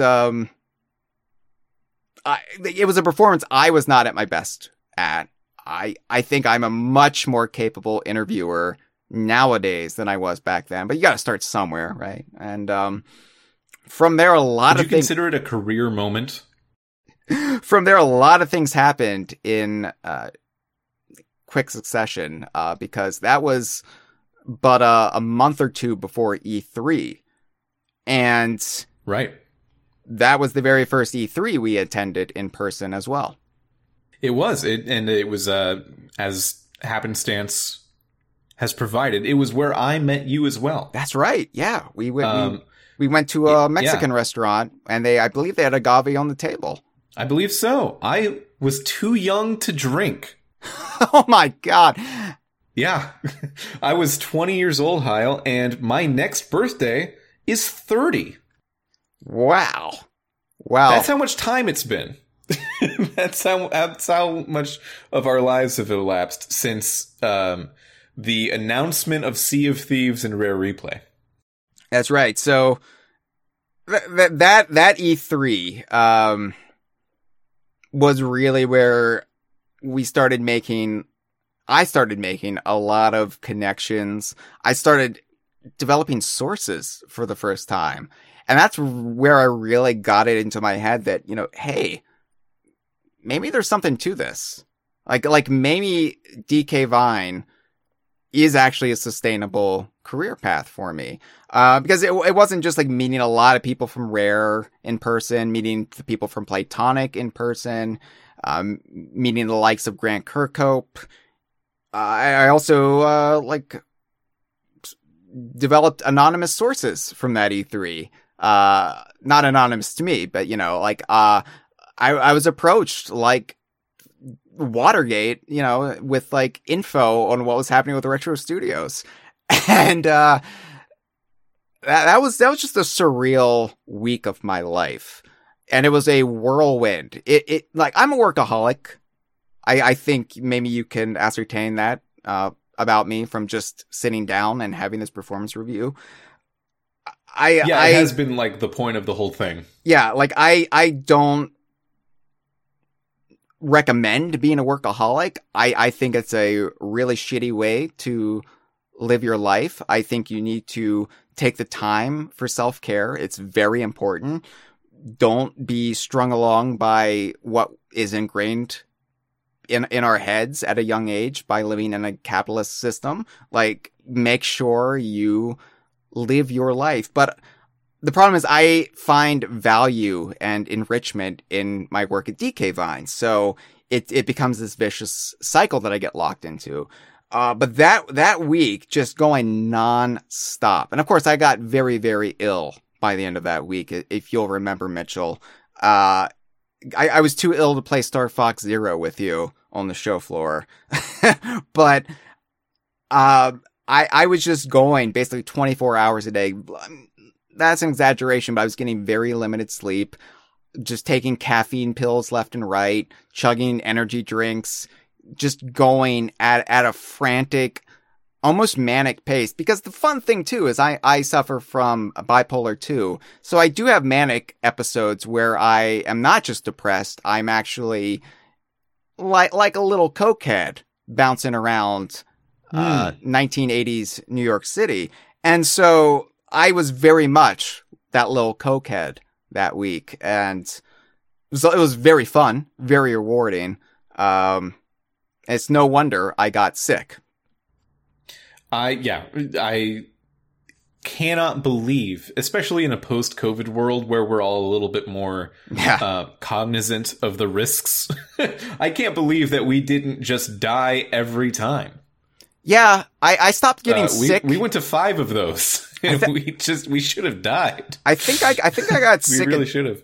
Only 2 of them. I think eventually I built up some sort of convention flu immunity, or at the very least resistance. Now I'm sure if I went back now, I would get sick because it's been a while since E3 is dead and gone. But I basically found a way to keep from catching ill by the end of it. So that's good. My strategy near the end of our E3 going experiences, especially with 2019, was just if I can sleep 70% of every day, I'll be exposed to less stuff.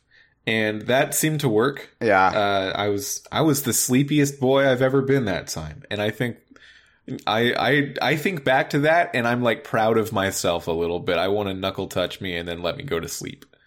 That's the world I lived in. Not to jump too far ahead in the chronology here, but I talked about how fulfilling E3 2015 was. I think E3 2019, sure, the last E3 I went to, and the one that was the 4 of us. It was you, Mitchell. It was me. It was Jeff Oden, and it was Cameron Regal. We were all roommates, and we basically had this shared experience, like a workspace.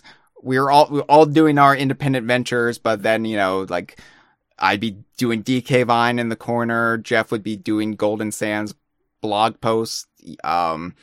And, we'd come together for the conversation every night. And that was the most fun I've ever had doing DK Vine. Yeah, it's funny because, like, I was firmly I was like 25 and you were like 35, but like between everyone there, it felt like our Stand By Me, like, remember that one thing we did as kids? It was just such a fun week. Yeah. Yeah. Linking those two E3s together, they happen to be the only two E3s in recent memory that we saw Banjo-Kazooie at, and I think that sort of means something. Maybe they should have more Banjo-Kazooie E3s if they want to have good ones. I think that's my opinion. Yeah. Maybe they should have more E3s if they want to have a good one. Right. I think that's the more pressing concern at the moment. But yeah, it was nice that come full circle. Started with Rare Replay, ended with Banjo and Kazooie and Smash. And of course, we started with Ukulele and then ended with Ukulele and the Impossible Lair, also part of E3 2019. Mm-hmm. So it was very cool to kind of have the two highs of E3, our E3 careers linked as they were. I do want to move on to the next, and final and current period of DK Vine. But okay. Let's stay in the Renaissance for just one more moment because there was, this was the moment, and it's critical, I think, for your development, both as a host of this podcast and webmaster for the website. Webmaster? Chad stepped aside. Webmaster? Do people still use the term webmaster? Am I antiquated? Is that not? Do we not do that anymore? Yeah, Grandpa. This isn't a GeoCities site. No. What are you then to it? I'm editor-in-chief. All right. This was the time. This is the time that Chad stepped out of the partnership of leading the DK Vine effort, and it fell all to you. I thought you were going to say it fell apart. Okay, that's good to hear. And it had never been. It sucked forever after that point, and this is what I've brought you here today to talk about. Your performance sucks. Yeah. No. This is when it fell all to you, and you've made the executive decision here to not replace Chad's permanent spot co-hosting the show with you, right? With anyone, and have instead elected to make what I think is a pretty bold decision, to constantly rotate your partner out of a pool of like a dozen or so people who've been on the show with you. That's right. Yeah. Very bold decision. It makes it sound like I'm a bag of Doritos when you say anything I've done is bold, but it's a very Sweet Ranch decision. I think that we need to focus in on that. I know you're trying to avoid saying spicy, Mitchell. We all know you want to say it. We all expect you to say it. We all come for the thing, and you're depriving us of the thing. But yeah, I do feel a little bit like Bart Simpson, where all the other classmates are just looking at him to say, "Don't have a cow, man." And will cheer loudly at my expense when I become sad because I've said the thing that used to bring me joy. But let's talk about you for a second. Sure. Because that is what we're here to do. You've chosen to have a rotating cast host the show with you. And I gotta be honest, Hyle, this was in this reviewer's mind, possibly too risky of a decision, despite the fact that also in this reviewer's mind, it did work out. I think that the show has been great. I think the show has had a lot of variety within the last few years. Yeah. It's had a lot of spiciness. It's had drama. It's had its sweet spots. It's had its very analytical dives into things. everyone in the comments is roasting me on Simpsons trivia. I don't care, guys. That I don't show's care either. old as hell. You know, I haven't watched The Simpsons since DK Vine was a thing. So, like, whenever people get up my ass about The Simpsons, oh, it's actually good again. Like, I just don't care. I'm not going to get reinvested in something I don't care about anymore. Yeah, it's no Family Guy. But, yeah, Hyle, how do you feel that's gone? Like that specific jump from having a permanent co-host to having a rotating cast? It was probably the riskiest decision I made at a very overwhelming time in both my personal life and my burgeoning professional career with DK Vine. And I feel like it's the best decision I've made. It as you said, added so much variety to the conversation. And I don't really talk about my methods that much on the podcast, but I do carefully consider who my co-host will be for the topic at hand. For example, doing a performance review. That's only an episode that Mitchell could do because Mitchell's the only one who would ever think of it. Absolutely. But yeah. So Chad and I, of course, had a very, probably not likable for everybody, but it was a very, likable repartee. We clicked. We were kind of like sugar and spice. I'll leave it to you to decide who is who, but it was a very effective creative partnership when it was active, and I think, you know, it would have probably run its course, and I think trying to replicate it, I think trying to find another co-host who could bring that same energy with me would have been a fallacy. And what I definitely didn't want to do was do the, like, Daily Show style. We're just going to try out different people, and then maybe we'll find one that will make the permanent co-host, because that is what I assumed you were doing. No. Yeah. I will say season 5, when this was all shaking out, my least favorite season of the conversation. It was the season where I was feeling my least confident, and I was just struggling to keep all of these balls in the air without having any, like, any give. Like, I wasn't willing to concede defeat, where, like, before, like, you know, we would take turns editing the podcast. It wouldn't all be in one person's lap, and suddenly it was, and I was just taking on more work than ever, but I wasn't willing to let the conversation wither and die, and so it was a risky gambit. Like, and luckily, you know, with the staff that we had brought on, they were already experienced doing their own podcast. So it wasn't like I was training babies or anything. They all had their own particular energy that they could bring to it. And I think what I just had to learn was how to tailor each person's knowledge, expertise, and personality to any given topic. And once I hit upon that, and once I just developed that sort of sixth sense or seventh sense or whatever, I realized, like, okay, this is a winning formula. Like, I feel like maybe the show has legs, and it's not something I'm ever going to go back on. Like, there won't ever be a permanent co-host again with me. It's just, I really like this format, because plus also, just on a selfish side of things, it's also an excuse to hang out with my friends who live around the world. Sure. Every week. So like, Josh Wallen, the Geek Critique, and I discuss this all the time. Like, our method of hanging out is doing the podcast together. And it's a great way to catch up. It's a great way to have some laughs. And I think that's the kind of relaxed podcasting that really brings me joy. That's when it doesn't feel like work. That's when it just feels like, okay, we're having a good time. And hopefully our audience is having a good time with us.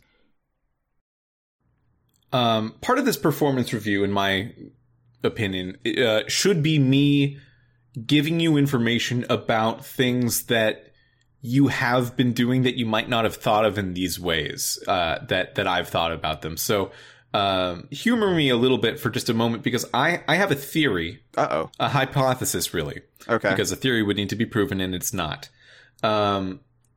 That the move specifically, to say nothing of the quality of the show that you had when you were with Chad, which I think was incredibly high, and to say nothing of the quality of the show after Chad left, the repartee that you two had was a big reason that I listened to the show and became a fan myself. But in that move to have a rotating cast of co-hosts, you addressed what I believe is the number one weakness of DK Vine as a platform before that moment. And I'm wondering if you can even guess what I think it was.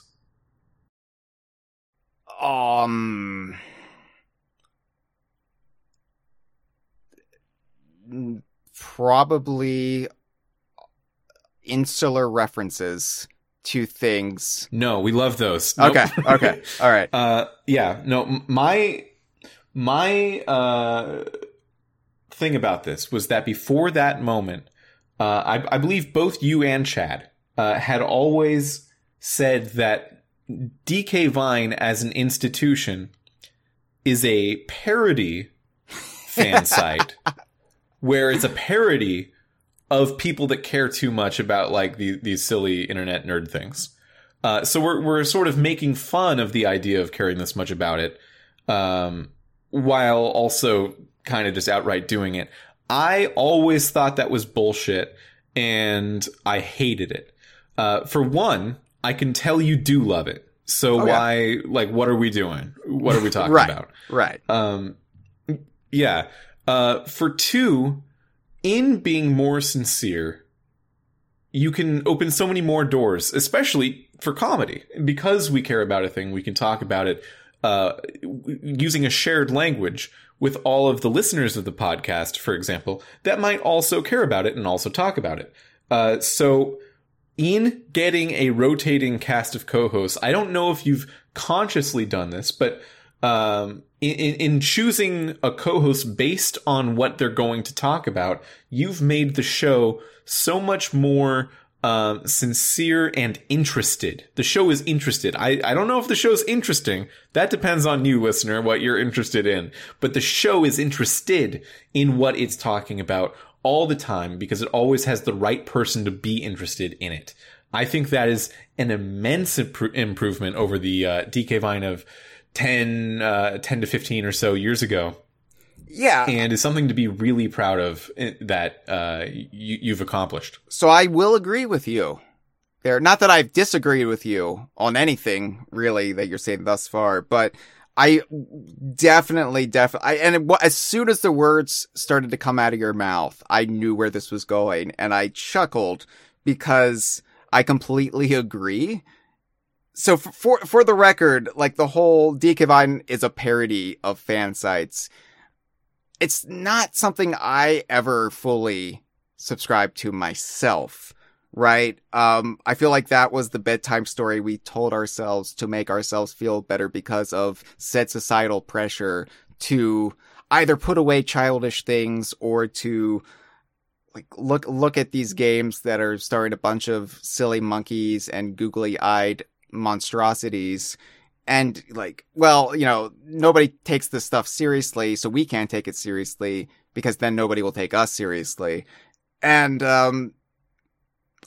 I think that's partly the culture and society DK Vine came up in when it was founded in 1999, and just the kind of like, oh, nerds talking about nerd stuff online, oh, the internet. And of course now, in that time, that massive gulf of time, that almost quarter century that we've been online. Yeah. And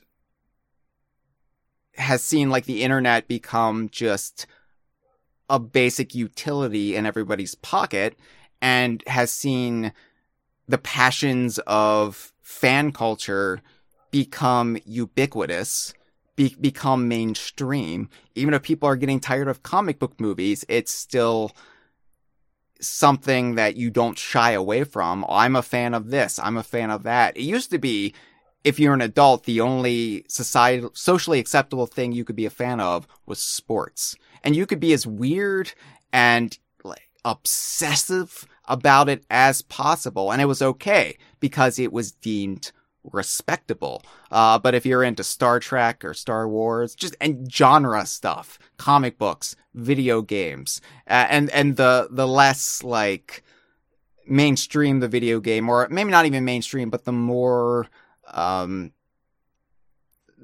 it veers from things that prop up either like people's fragile masculinity, or, just, I'm into video games. I like Call of Duty and Madden, and you can be into Call of Duty and Madden, and that's perfectly fine. I'm not saying that there's an issue with that, but I'm saying we built up these barriers where it was like, oh, yeah, we like Donkey Kong.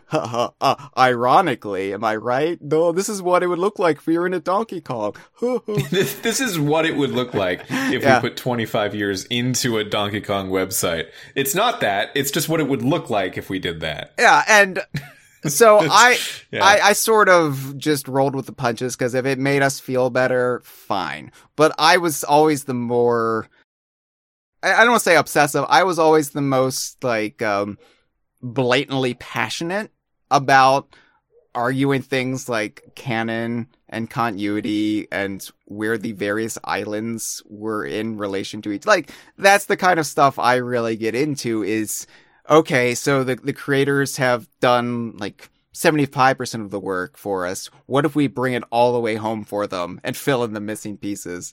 And sure, that was always part of my persona on DK Vine, right? But I think what happened around the time, I mean, a little bit before the time of this shift, but definitely when I did become the sole editor-in-chief of DK Vine, the sole permanent host of the conversation, is that I also just developed a massive distaste for cynicism. And I saw the virtue of just earnestly embracing something. If something doesn't bring people harm, if it's not an outwardly toxic thing to be a fan of, then what is it hurting? If it brings people joy, and if it can bring people together, then why are we hiding our love for this when our whole reason for being here is our love for this? So it was a conscious decision on my part around that time to drop the act, and just, I think, I've talked about this before, when I addressed like why we pulled earlier seasons of the show. I stopped hiding behind an act. I started being the real me for the first time. And that was not just in the kind of humor, the kind of personas we hid behind, but it was also just, like in our MO, in our sort of manifesto for why we're doing it. If we're no longer going to hide behind this parody of a fan site, we are a fan site. We are a news source. We are a celebration of these terrific games that these people made. I think what was really affirming for me was, so I was running DK Vine's Facebook page, and this was back when like Facebook was the popular social media platform. This was like before your grandparents were on Facebook. And I developed like 34,000 followers on Facebook running the DK Vine Facebook page. And seeing the amount of fans for these games from around the world, it was just so clarifying for me. It's like, this stuff brings people together and it helps people find community. And we should be embracing that. Absolutely. I think it's in short, it's a great move. It's a great and noticeable from the outside move that happened even after the conversation became woke. Yeah. Yeah, just even after that, you got a different flavor of woke.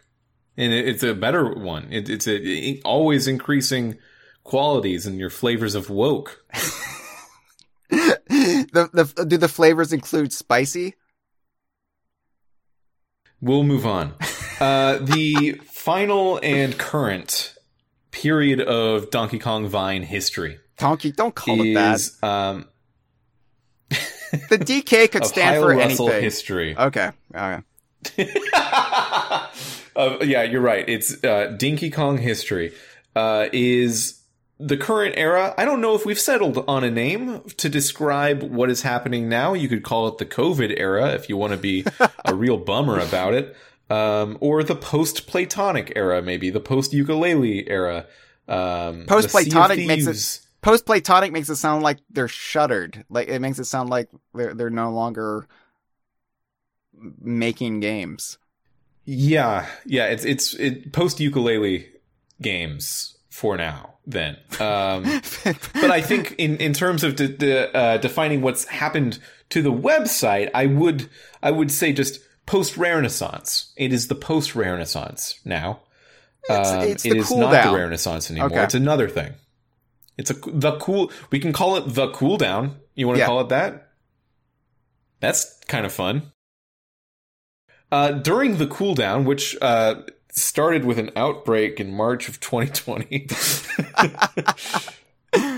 Roughly. We've been in there for a few years. It's been described as a drought for the DKU. We have had updates to Sea of Thieves and Smash Brothers. We've had Donkey Kong appearing in several Mario spin-offs, but by and large, it has been pretty light. Maybe the lightest period since, really, I guess just the whole time. But that's just about the games that are being covered. I want to talk about the projects that are going on now, because I think the biggest moment in this post-Renaissance era, the cooldown era, is for DK Vine, I mean, is you going independent, you going full time, you running the website as your main deal. This has changed some things for you, at least. Yes. So you've talked about it before. You've said this is going to be a great thing for you, both personally and also professionally, and also just for the lifeblood of the website. I tend to agree. What's next? What's the next period? What are we going to call it? Well, Andre suggested this period could be called the Anticipation Era, to be concluded when either Donkey Kong or Anticipation finally gets a new entry. Which I do like that, because this does feel like massive amount of foreplay, right? Which I love. I love getting all worked up before the climax, if you will. But I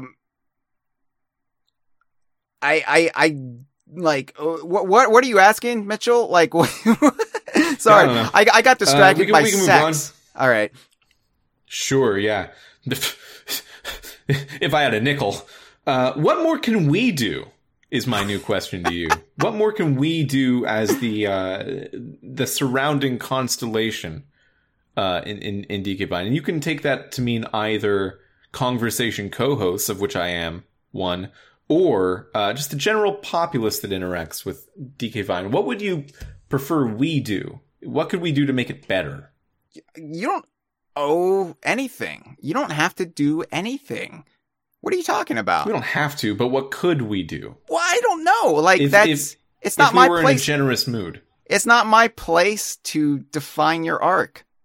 Like, if you want to contribute, great. If not, that's completely understandable. I just hope you continue being in that constellation, because I really enjoy having you in my life, Mitchell. What I said about, like, Cameron and Jeff and Matt and Joe and, by extension, everyone else on the DK Vine staff, David, and we've got Gibbon and the Idaho crew now. And I include you there, Mitchell. I include, Josh and Malik and we've got Courtney and just everybody who's been on this podcast and has stuck with me. You are my very best friends. You really are. And I know that might be weird because we don't live adjacent to each other. We don't see each other IRL all that much, but genuinely, I mean this from the bottom of my heart. I love all of you.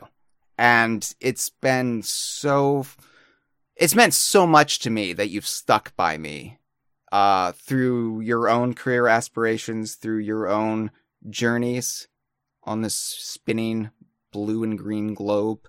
And, I just want to thank you, because I could not do this without our staff, my friends, and our audience. The people who listen to this podcast every episode or even infrequently, the people who follow us on social media, read the website, watch the streams or videos. You all mean so much to me. Even if you don't make yourself known, even if I don't know who you are, I still appreciate you. I see you in the spiritual sense. So I just hope you stick with me, because I really do feel like I'm capable of so much more than I've been able to deliver, especially since 2017, especially since I've been really going at this as the sole driving creative force at DK Vine. Not to just diminish, everything our staff does and has brought to the table, but I'm the one who, has to stamp all the decision making. So, it just, I hope you don't grow tired of me, because I feel like I am but, what's the Pokemon that's, in the cocoon and then it comes out and it's a beautiful butterfly? A caterpillar. Well, no, I'm not talking about a caterpillar. I'm trying to speak to your level. And I know you like Pokemon, Mitchell. What is the Caterpie, and what's the middle state of the Caterpie? Caterpie actually doesn't evolve. It's just the one thing. Well, I thought it became a butterfly. No. So, Hyle, thank you so much. That was really beautiful. I have just a few very quick questions I want to get through. Sure. Maybe we can call it a lightning round. Okay. Please limit your answers to 3 to 4 sentences. 3 to 4 sentences? I'm not capable of that. I know. It's something that we're going to be testing here today. It's also part of your performance review. Okay. Your brevity. Oh. So number 1 of these. Are we goal-driven or reactive as a project? Is the DK Vine project goal-driven or reactive? Goal-driven, but reactive when necessary. Is the prosperity of your work tied to the prosperity of the DKU? I feel like I've barely scratched the surface of the DKU. So no. I could subside on just the games we've had and spend the rest of my life discussing them. How do you feel about having tied yourself to a rule-based system for what you cover when other fan sites of a similar ilk can just decide? Keeps me honest. Okay. What if there was a Donkey Kong fan website of the quality and caliber that there used to be, of like a number of them actually, that somehow gained enough traction to become a major competitor to DK Vine, how would we feel about that? I would welcome it. I feel like competition only makes us better. And we are not adversaries with fellow fans. We are partners. Was the Rare Renaissance all it's cracked up to be? It depends what you're looking for. But personally, I believe it was. Which aspect of the DKU, these are not performance review questions anymore. Which aspect of the DKU do you believe fans should be most attentive to in terms of being excited for new things? Rare IP, Nintendo IP, or Platonic IP? I can say with confidence, Donkey Kong and Platonic, yes. Rare IP, it's a crapshoot. Your guess is as good as mine. Okay. Now, at the beginning of this, somewhere near the beginning of this episode, I said that I want you to leave here today with a job description. A formal idea of what Hyle Russell does. And something that we can come back to and say, well, has Hyle Russell been doing that? So, with everything that we've talked about today, do you think that you've gotten any more insight than maybe you had before into what we should what we should put down on paper as your job description? I would say being the ringleader of the greatest Donkey Kong and Rare related show on Earth. And I mean show in the broader sense, like a circus, right? I don't just mean this podcast. I mean my whole life is a performance, Mitchell. And my whole life I give to DK Vine. Wow, Hyle. I had one more question from my lightning round that I forgot to do. What is DK Vine's role as a vibe contributor? Nothing but good vibes. Nothing but chill vibes. Is that something you're responsible for, though? Or is that just something that you have right now? No, I feel like I am responsible for the vibes of our audience. I want people to always feel good coming out of any of our ventures. If I harsh anybody's mellow, if I bring down the vibes, if I have some sour vibes that I'm responsible for, then I'm not doing my job adequately. Okay. Well, thank you very much for being with us here today, Hyle. The office has been... I need to open a window in the office. Performance reviews just bring out the worst in both of us, it seems. Yes. But I can say that it's been a pleasure being here. Now, if you would step outside for just a moment, I am going to speak to your employer, Hyle Russell, about the results of today's performance interview. Oh, okay. So I should go, well, and then I should come back in. I suppose we could do it that way. Okay. But by the way, these performance reviews usually go over 2 hours. It's okay. All right, I'm heading out. Hold on.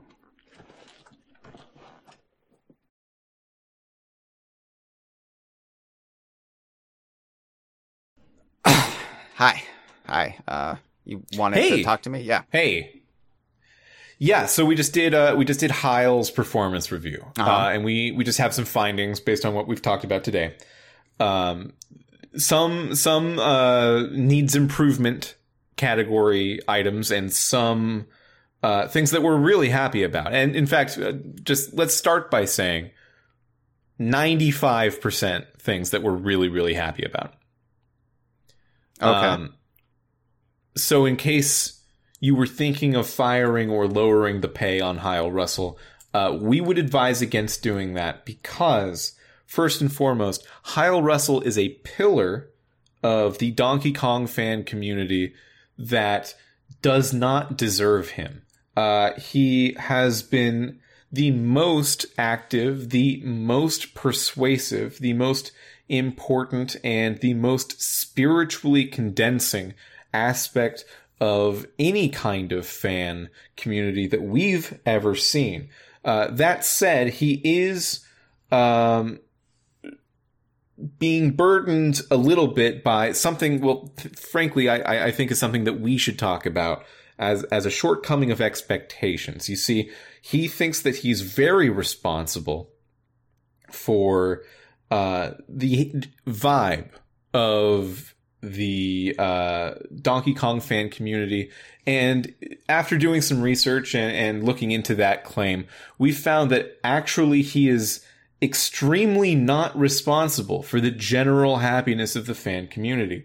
And it needs to be understood that even when things aren't going all right, which is sometimes the reality of the situation that we find ourselves in, it's not something that he can take into his own hands and feel one way about or another in terms of his success. He is successful as long as he is feeling. Not feeling good, just feeling. Also, there has been a legitimate criticism that of the aspects of his job that he is responsible for, he has been neglecting Viva Pinata. I think we'll just write that down and convert that to a goal. Let's say this time next year, we would like to see some Viva Pinata exploration at the very least. We don't need to get far into things, but this time next year, we should have cracked that egg into the bowl. Finally, and just this last bit here, Hyle Russell has been doing this podcast for a number of years and has been increasingly successful at making a show that is sincere in how much it cares. It's a very caring show. It's a very safe show for a lot of people to come back to. It's something that we're very proud of him for. That said, it has been recommended that he do an episode about drugs and mind-altering substances in the DKU by an experienced radio producer, and that's simply not something that we can ignore. Absolutely not. So you'll have to do that. Okay. Yeah. Jotting that down. Finally, and yeah, the very last thing that we had from Hyle Russell's performance review is that on his own accord, he said, and we did write this down, that he is, word for word here, capable of so much more than what we've been given.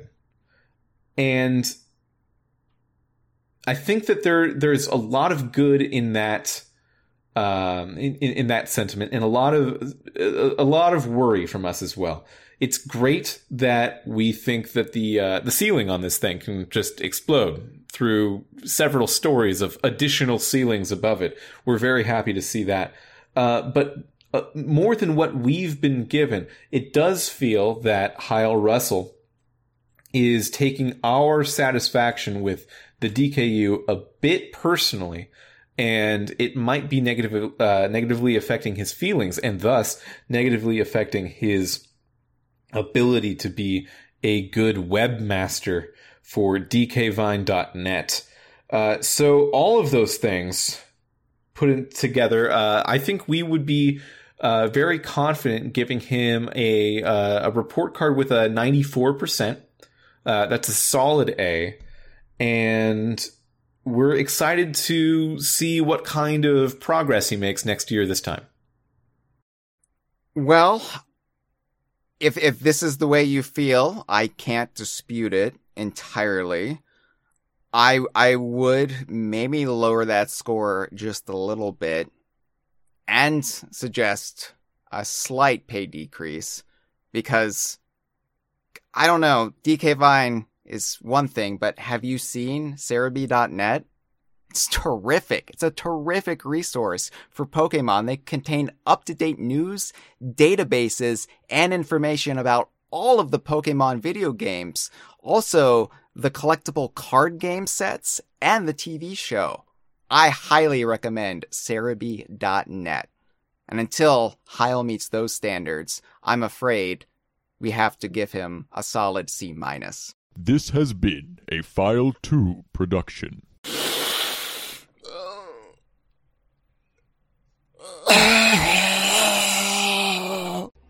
Qué rico.